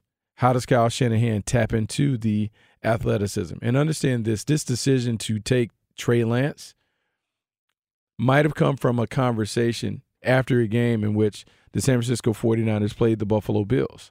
And Kyle Shanahan had an opportunity to look at Josh Allen up close and personal. And at the time, Josh Allen wasn't a finished product, but he saw how an athlete can extend plays and make things happen. And it takes a little pressure off the play caller because I don't have to be 100% accurate with my play calls because my guy can get me out of jams with his feet, with his athleticism, with his arm talent.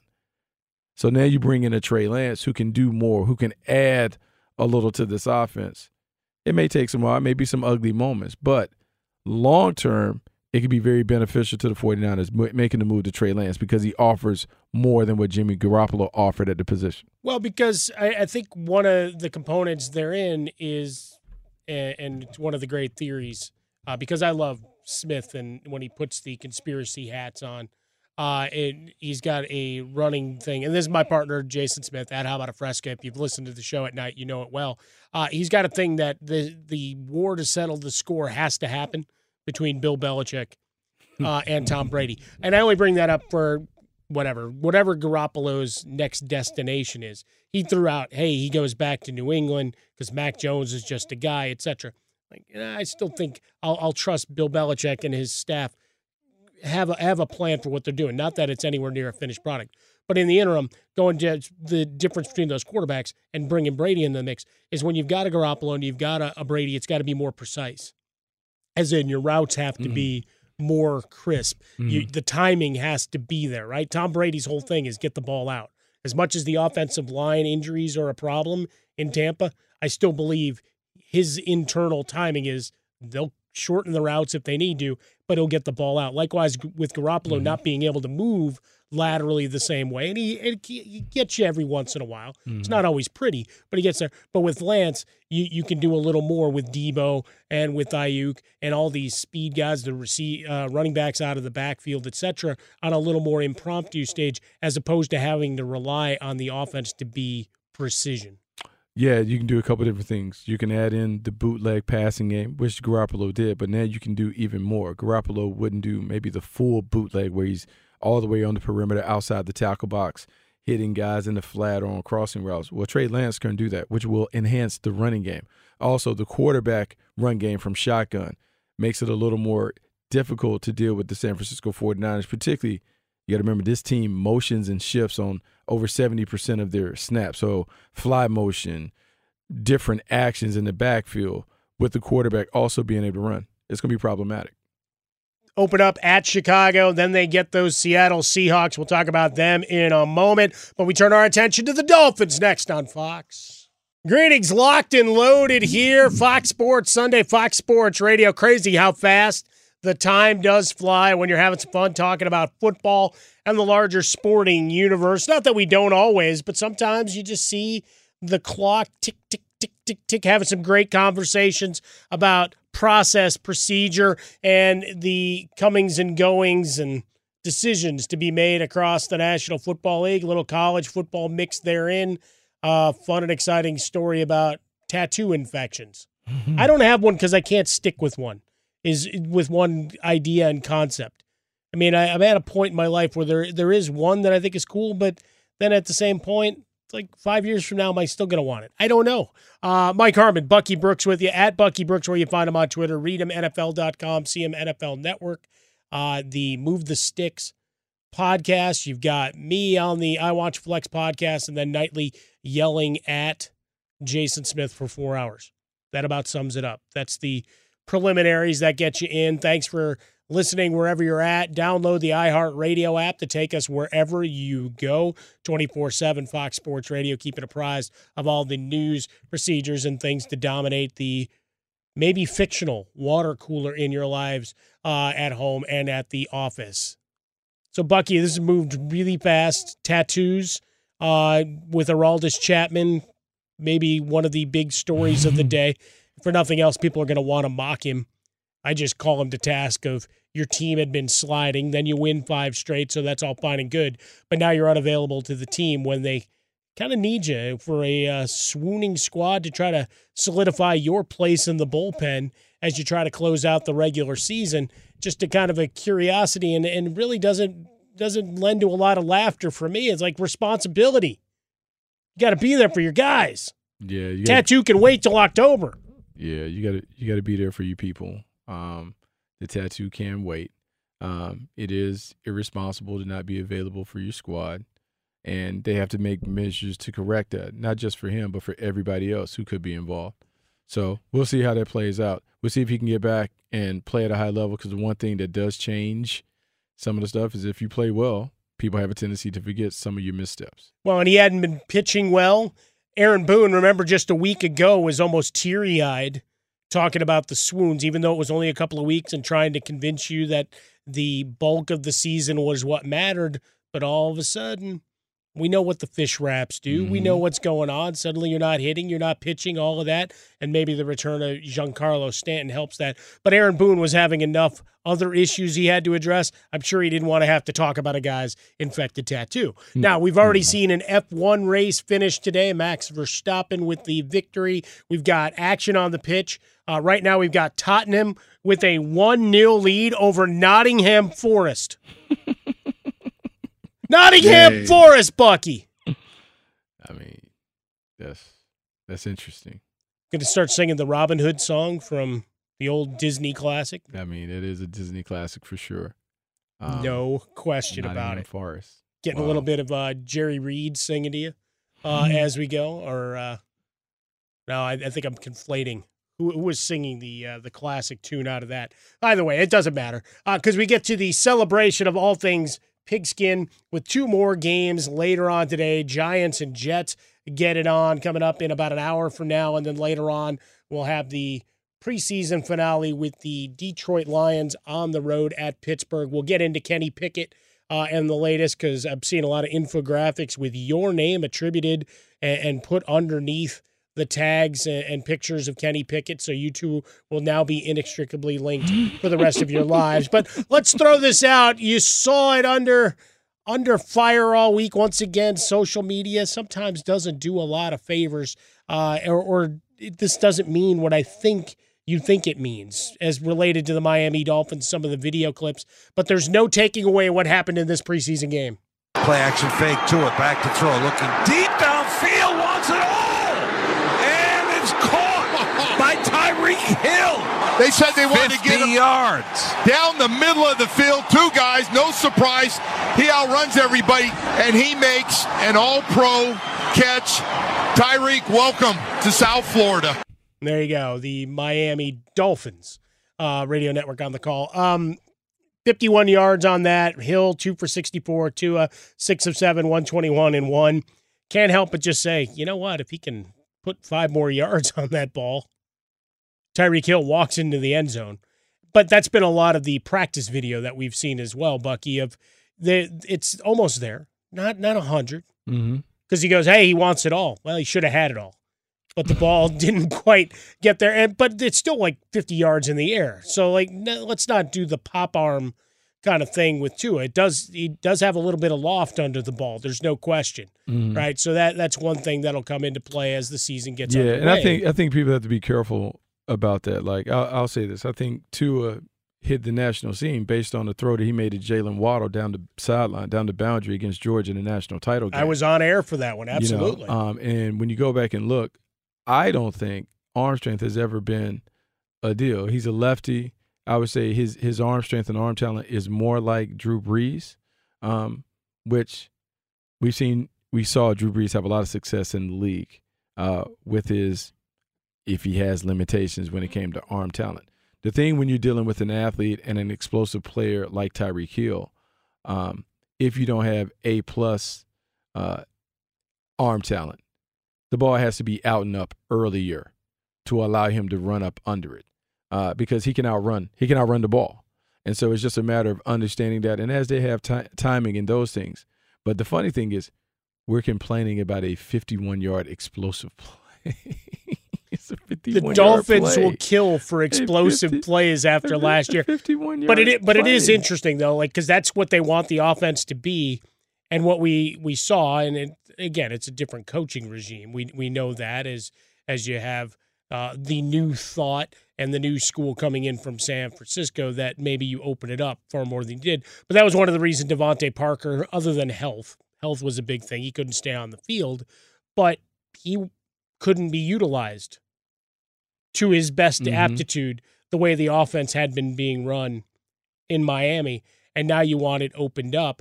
And so some of it's just going to be scheming to get the ball to Tyreek Hill, right? You bring up Drew Brees, and he had burners, but they would see the ball sporadically, going back to the Devery Hendersons. Yeah. That's how I had to bring it's up hard Devery because Henderson. they had a tough time connecting. Even with Ted Ginn Jr., when he was there briefly, they've always had a burner that could stretch the field. Sure. They would get it, but as he got older, he didn't have the arm strength. He couldn't put the distance on it the way that he used to. But he could still work the middle of the field, right? He wasn't Ben Roethlisberger. He would work the seams. Yeah. So his big thing was when you dealt with Drew Brees, you had to be prepared to stop the seams and the post. Those throws are the easiest for someone because they're closest to the quarterback, so you don't have to push it as far. For Tua Tagovailoa, this system that he's playing in should be perfect for him. We saw the movement-based passes. We also will see some of the things where they can get the ball to the playmakers quickly on the move and allow them to go to work. And when you have the talent that they've assembled around him, he should be fairly successful doing those things. The curiosity is to see if they trade Gesicki, because that's been rumored, right? He's on the tag, and whether he fits what they want to do long term. But to go to the personnel overall, you've got speed for days. Mm-hmm. You got Edmonds that comes over from Arizona. You have Raheem Mostert. Biggest question for him is, can he stay healthy, and how do you limit his touches to try to give you a guy who's available to you come Thanksgiving and beyond?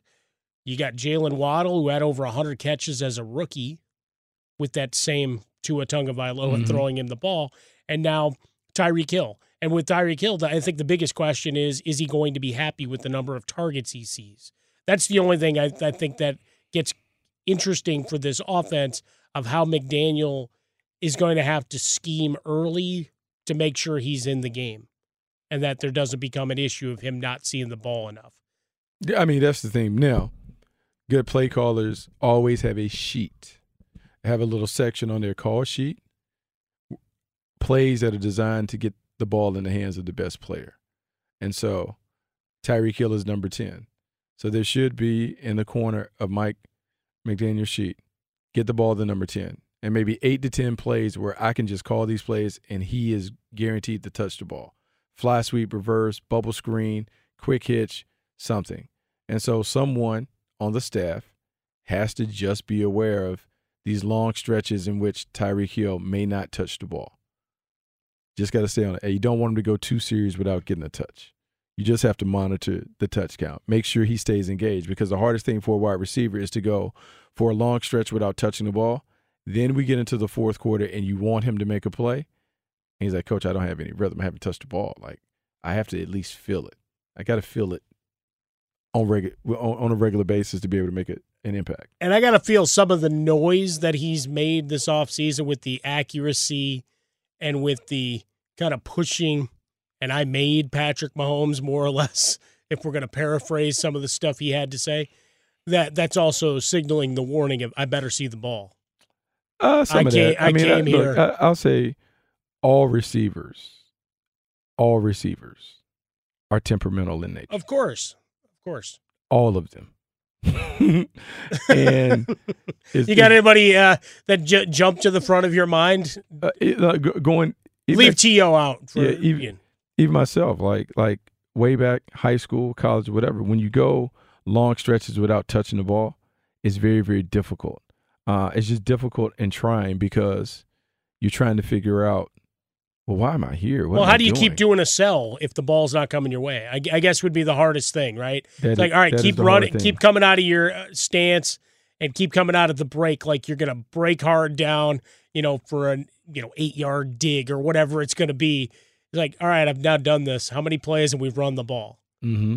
How do I continue to sell this? Like, no, it's like you're rehearsing for a play. No, it's take 32. Keep going, Bucky. Keep going. It is. I mean, it really is a trying set of circumstances when you haven't touched the rock, and so you're trying to stay engaged and you're trying to say all the right things and do all the right things. And I would give Tyreek Hill credit, maybe because there appear to be more mics in his face down in Miami than there ever were in Kansas City.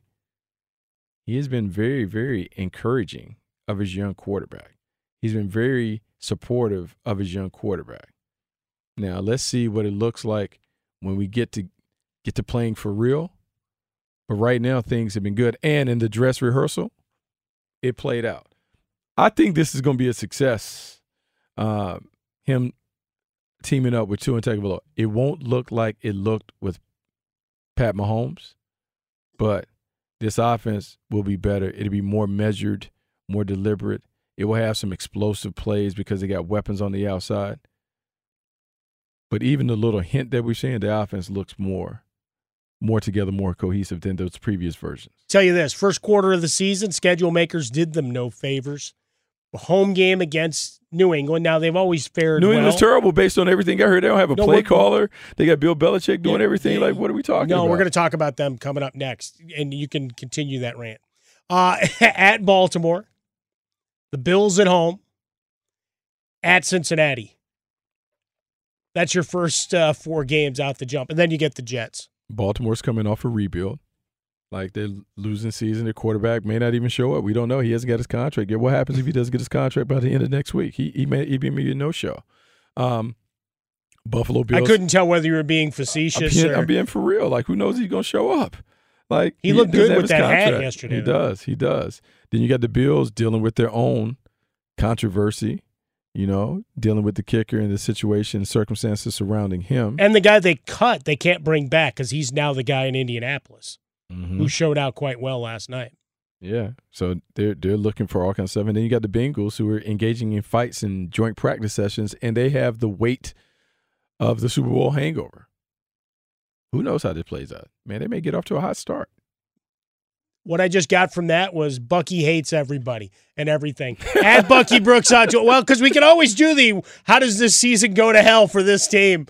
I think that segment will be next week as we get ready for the season opener. At Bucky Brooks, at Swollen Dome. Yeah, we'll turn our attention back to New England because as Bucky alluded to with a sarcasm bucket directly under his mouth, everything is wrong in New England. And nobody knows how to coach football anymore. Everything is wrong in New England. Everything is terrible. And he's going to tell you why. Next, here on Fox. I don't have anything to add. I guess I'll just put it nicely and pass on the opportunity to get involved in talk radio. That's too bad. He'd be fantastic. Welcome back in Fox Sports Radio. Fox Sports Sunday. Mike Harmon alongside Bucky Brooks. It has been a fantastic show. And we need to, I think, just start taping what we're talking about in the paying bills segments of things, the commercial breaks, because there's a lot of good to be had there. The other podcast or live streams or whatever, we'll figure it out as the season jumps up upon us, no question about it. But we ended by talking a little bit, coming off the Dolphins into the New England Patriots, and the discussion from a national level is everything's horrible. The practices have been horrible. Mac Jones is terrible. Bill Belichick suddenly forgot how he works and how this all comes together, and because he hasn't named a coordinator. If you don't have the proper title on the door, Bucky, you've shown that anarchy now rules the day, evidently, in New England. At least that's what you'd believe by listening to some of these stories that have come along the way. I know. It's so funny. So here's what I'll say, because there's been a lot of consternation about the play calling situation for the Patriots on offense. Who's calling the plays? Will it be Matt Patricia? Will it be Joe Judge? Is Bill Belichick going to venture over to that side of the ball and fix it? I would say as a head coach, your job is to be the problem solver. And Bill Belichick has more experience dealing with NFL offenses than anyone that we can imagine. And he's done it as arguably the best defensive coordinator in NFL history when people talk about him, or the way that he'll be revered as he goes down as a Hall of Famer. So if you're a defensive coordinator, what I have to tell people is, if you know defense, you know offense. And I would say that you know it better than some offensive coordinators know and understand defense. And so Bill Belichick understands all the triggers that make it difficult for a defensive coordinator to deal with an offense, from unbalanced formations to different passing concepts that really test the rules of each of the coverages that are very popular in the National Football League. He understands the differences between a gap running scheme and a zone-based running scheme, and how difficult it can be to defend both of those. And so maybe the thing that you don't want to happen for the Patriots is you don't want him too involved if you're an opponent, because he knows all those things. Now, there'll be some hiccups along the way. It won't all be clean and smooth, because you also have a bunch of different parts that you're trying to piece together. But as we talked about throughout the program, the first 4 games will be like a preseason. They will try and do what they can with what they have as they're assessing their team and trying to figure out where are the strengths, where are the weaknesses, how do we need to hide certain people and certain things to enhance our opportunity to win. And they'll do it while he challenges the defense. Play great defense. Let's make sure we're dominant in the kicking game, and we'll figure it out. We've seen it for years and years. When Tom Brady may not have had his best stuff going down the stretch, they morphed into the power football team, running the ball out of 22 personnel and hammering folks. When Tom Brady had it going, they opened it up and they were spread and shred and let the little guys work on the outside. They wore you out. The Patriots have won a bunch of games in a variety of different ways. Bill Belichick will figure out a way to get the offense going. Because even when they were terrible with Cam Newton, they couldn't throw it. They won 7-9 and had opportunities to win maybe 10 games. Well, but that was a team that they lost, 8 guys on defense that opted out? Yeah, COVID. Right, Cam opted Newton out of coming off the COVID. show, signed him a couple weeks before camp, and they still were competitive. Last year, it's funny because your partner is talking about Jimmy Garoppolo. I would contend that Mac Jones is a better quarterback than Jimmy Garoppolo right now. He's a Pro Bowl quarterback. Question. I mean, Jimmy Garoppolo is fine, but let's not make him something that he's not. Yeah, no, when he threw out that theory, I had laughed and I said, look, I like it because it would be a great storyline for us. And he's got, I have it convinced, he's got a little portion of an office somewhere, which is all this orchestrated battle between, he's writing like a series of Game of Thrones like novels related to Belichick and Brady and their need to vanquish one another. And it's great theater. But the reality is Mac Jones played well last year. Did it need to be flashy all the time? No. And that's not what the offense is. And can it evolve to that? It can. I mean, it can, but they don't need it. Bottom line business, winning games, not stuff in the stat sheet, not compiling individual accolades and honors to help the player be celebrated. It's to do whatever we need to do to win games. Bill Belichick has shown on multiple occasions that they're doing it. Go back to them playing the Buffalo Bills and not throwing a pass in the inclement conditions and just saying, oh, we're going to bludgeon you with the running game because you can't stop it. But it goes back to what we have talked about for weeks, right? Do what you do well. Right, I'll take it outside into the fast food and that area. Right, what do you have? Cane's chicken fingers are everywhere. Chicken fingers everywhere. Crinkle fries, Texas toast, and the sauce. That's Raising And if you Cane's. like coleslaw, that's it. There ain't any other variations. Get you some sweet tea. You want to get a sandwich? Okay, they'll put it on a bun. But that's it. Simplicity, simple menu, in and out. Yeah, they've got some variations if you go into the secret menu, but it is burgers, fries, shakes. That's it. The best organizations, you think about the best companies. Apple. Hey, man, we made the MacBook. We make the iMac. We make the it used to be the iPod, now it's the iPhone. That's it.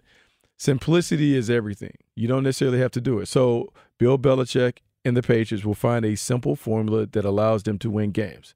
They know that they can control the game in a variety of different factors, either playing turtle, super slow, making it a very limited possession game to enhance their opportunities of getting the game into the fourth quarter. They'll do that. They'll do whatever it is they need to do to put themselves in a position to win games. Well, and the other thing is just some of the dismissiveness, and we've got the real versus fantasy football, and what gets caught up in the noise is going back to with the Bears and people dismissing they've got nobody that can make plays. Well, Justin Fields can make plays.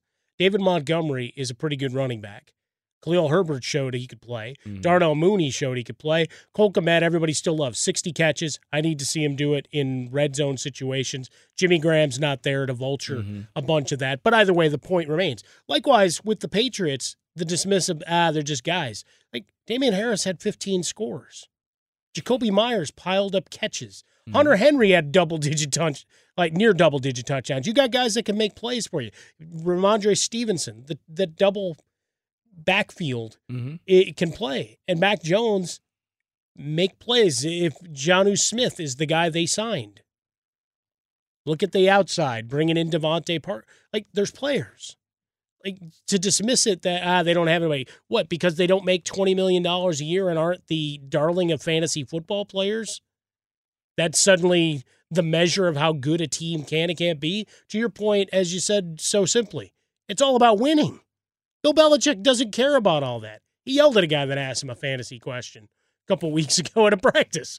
It's all about just can you grind out a W? It doesn't have to be pretty. Never has to be pretty. Can you grind it out? Can you get the game played on your terms? If you can get the game played on your terms, your opportunity to win the game goes up. They have done it a variety of ways when it comes to how they operate, how they play the game, and all of this other stuff related to the game. He will take control of the situation if he has to step in. But right now, it appears that Matt Patricia is going to have the opportunity to call some plays. He talked about it being a collaborative effort. It's a collaborative effort everywhere. Even when the offensive coordinator is the play caller, it's still, hey, running back or O-line coach, you're in charge of the run game. Wide receiver, quarterback coach, you're in charge of the pass game. Let's have these discussions to figure out the best way for us to make it happen. In fact, I will tell you this. When I played for the Oakland Raiders, John Gruden was the play caller. Bill Callahan was the O-line coach. When it came a situation where John Gruden wanted to run the ball, Callahan, give me a run. That's how it goes. So everyone thinks that the guy with the big play sheet calls every play. That doesn't happen. It's a collaborative effort because some people don't know everything about the offense. Sure. A lot of times when you have the quarterback coaches that advance and are elevated to passing game, they don't understand pass protection, or they may not know the running game intimately. So then you need a strong O-line coach or running back coach to be able to say, here are the runs that we need to make. Well, what runs do you like in this situation? Okay, here's your menu. You can call from these runs. This is what we like out of these formations. That's how it goes. So when people talk about the collaborative effort, it is always a collaborative effort. It's not one man standing by himself calling everything by. It doesn't operate. But he doesn't like have the title, Bucky. I know.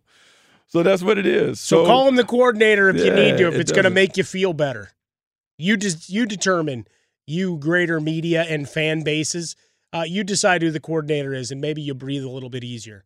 But to suddenly decide that this is absolute chaos in New England, I laugh. Right? Yeah, suddenly Bill Belichick just doesn't know what he's doing. And the other thing about it is, man, people have different agendas when it comes to the preseason. Sometimes your objective is I want to put different things on tape so we can see what it looks like in game action. We've been working on these things all off season. So now I want to put it on tape so I can see, do I like it? Don't I like it? What's the view? Let's assess this from a schematic standpoint. Oh, let's evaluate the players. Let's evaluate the players if we put them in this hard situation. I know it's not ideal for them, but I want to see how they react to it. Without knowing the objective of the approach going into the preseason, you just don't know. And so we won't know until we see him play. Well, and that goes back to the larger conversation we had a week ago. The Ravens pick up another win to take down the Commanders. Poe got hurt. Otherwise, I think they came out fairly unscathed. Ronnie Stanley gets activated from the PUP list and all of that stuff. So coming into the season, feeling good. But the point of them winning all these preseason games, some may dismiss it. As we talked about, it gets into the more nuance. What are your goals? What are you trying to set? Is there an overriding theme, an arch, the sentiment of how your team approaches the preseason? To Coach Harbaugh and his squad, preseason wins are a culture builder. At least that's how he's sold it, and I think you interpret it. And if you want to dismiss it, that's fine. You're not a member of the Baltimore Ravens. There's obviously something in that building they have decided helps launch them into the regular season to prepare. Now we talk about Lamar Jackson with no contract in place, what all that means. I don't think he steps away, but the potential is there. I mean, whenever you leave variables, like being in a fight and leaving it to the judges, bad things can happen, right? You usually want to tie up your business before you get to the 11th hour, unless you think you can force a bad decision on the other part in an act of desperation to give you what you need. But otherwise, I got to side with a guy whose team in most seasons on par are at least fighting and playing competitive football in December, that they know what the hell they're doing, as opposed to the flavor of the moment because of a splashy signing or a coaching change.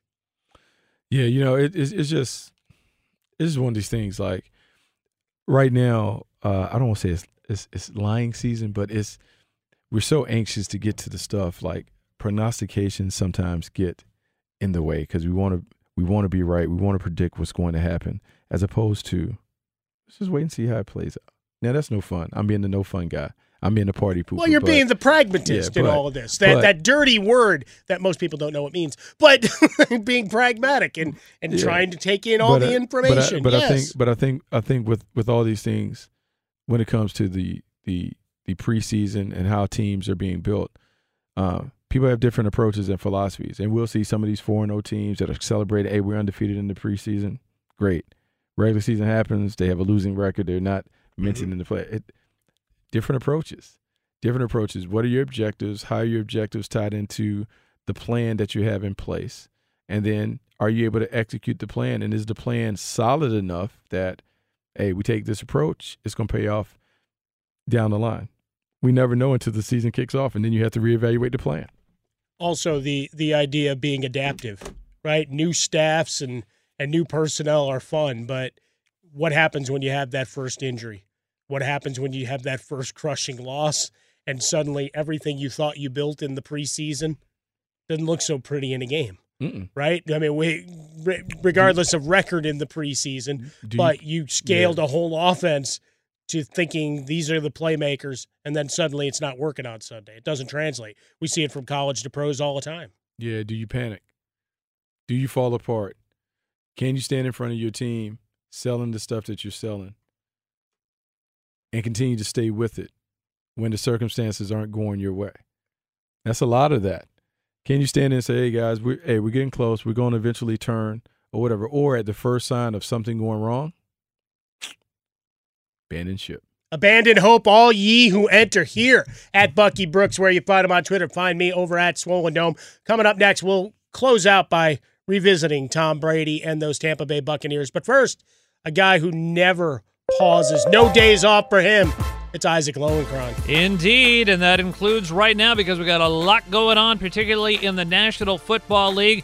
On Saturday evening, the Buffalo Bills released rookie punter Matt Araiza 2 days after a civil lawsuit was filed in San Diego that accused Araiza of sexually assaulting a 17-year-old girl. Here was Bills general manager Brandon Beane on Saturday night. This is bigger than football, and our culture here is more important to us than winning football games.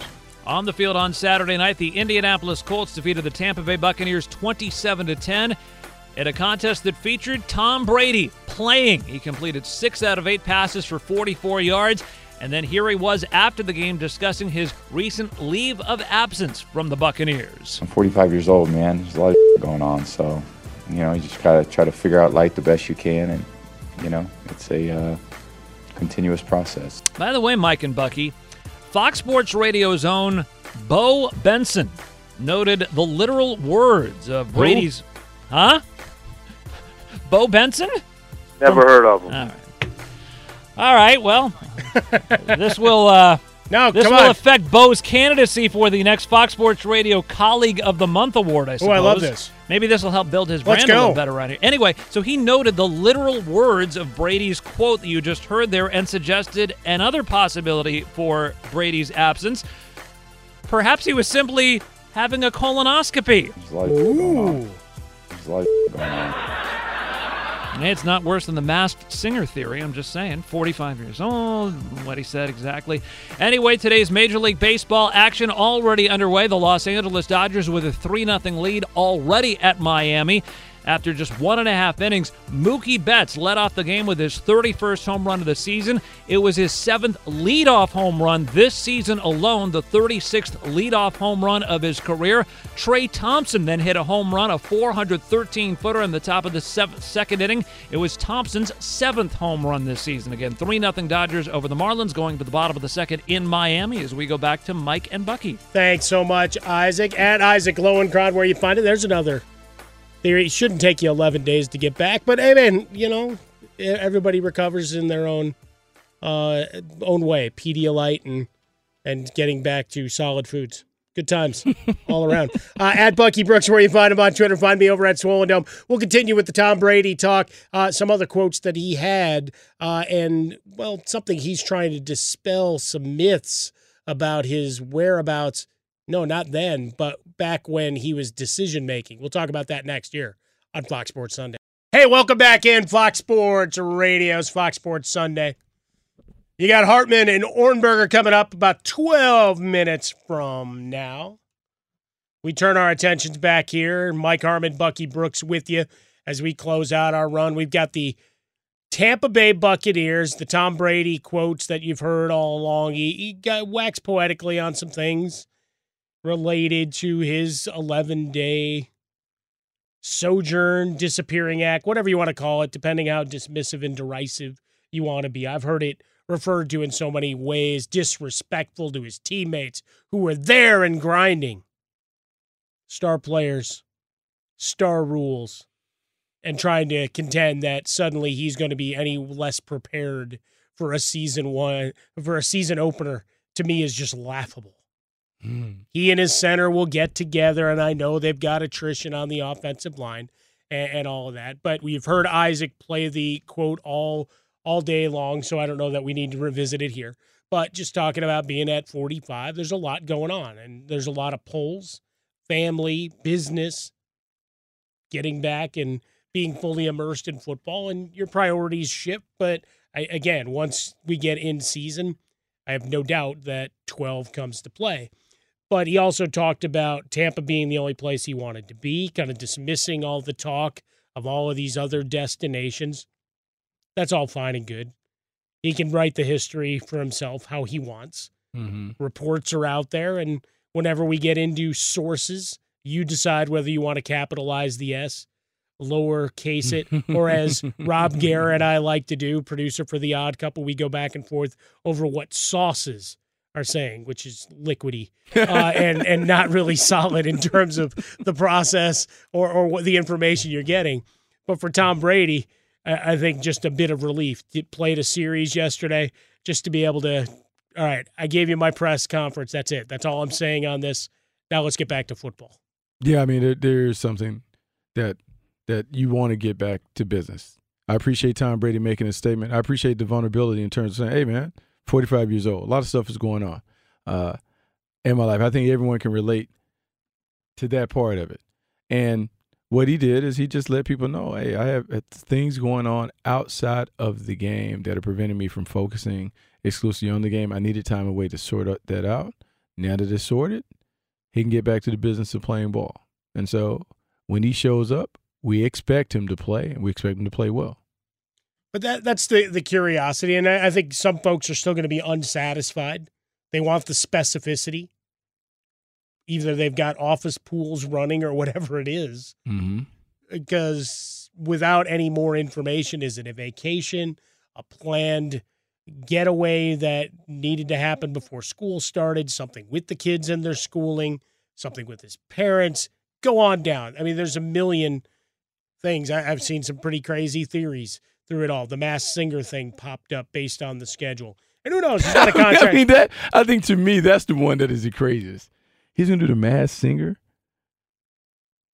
I would say this, not to give it any legs, but just from a purely, again, fanciful sort of things, is you signed the big deal with Fox. You may have had some, I got to imagine there's a bunch of appearances and make goods with the network on that regard. In training camp, though? That's when they were taping. It's in training? We couldn't tape that? And he was retired, briefly. We couldn't get an amendment, an addendum to the contract to push on it that? out? No, I agree. I agree. It's because he's not getting paid from Fox, right? He's not getting paid. No, not yet. Right. So I'm just saying. And again, this is more just because it becomes a fun story to talk about. Because I did find a clip of him doing carpool karaoke with James Corden where he was singing some Hamilton. But we had to bleep out every third word based on FCC compliancy, safe harbor rules, and some words that might not technically be against the rules, but probably aren't very good for Sunday morning radio. Yeah. So we leave it out. Really just the introduction of Hamilton himself, as it were. But expectations for the Buccaneers, all of these changes. We talked about the Patriots. We talked about the Dolphins and 49ers, all these squads. But for the Buccaneers, with all the attrition they've had, the offensive line doesn't concern me as much. They'll figure out, I would suspect, 5 guys to get it together, just based on having Brady's ability to get the ball out quickly, right? The internal clock being what it is. But beyond that, we look at the receiving core, Godwin coming back at some point, you think at full strength. You've got Julio Jones, whatever he is, a huge question mark. And then Mike Evans getting it done. Running game, couple of component parts, a rookie that you might like. Leonard Fournette seems to have lost all the weight everybody said he gained. The other Tampa story that wouldn't die either, that he lived at the buffet for 6 months. But expectations, we talked about the division just a little bit, to round it out. We had New Orleans, and then you've got Atlanta and Carolina. Is there a threat other than if New Orleans gets good quarterback play? Because Atlanta seems to be destined for one of those top 5 selections. Could Baker Mayfield surprise people? Maybe. He might surprise. I would say the biggest threat comes from the New Orleans Saints because talent-wise, they can go toe-to-toe with the Tampa Bay Buccaneers. Defensively, they have the makings of a top 5 defense if they play to their potential. Their talent stands out on defense. Offensively, the perimeter players are terrific. Michael Thomas comes back. You have Jarvis Landry. You bring in Chris Olave. So now you're explosive and dynamic. Alvin Kamara, when he shows up, he's a problem coming out of the backfield. The offensive line needs some retooling. Need those guys to grow up and mature, but they should be solid. And then Jameis Winston, if he takes care of the ball there. Also, they don't fear the Buccaneers. They've beaten them the last 4 regular season games. They don't fear them, so they're a real threat. That defensive front is a problem when they're healthy and ready to go.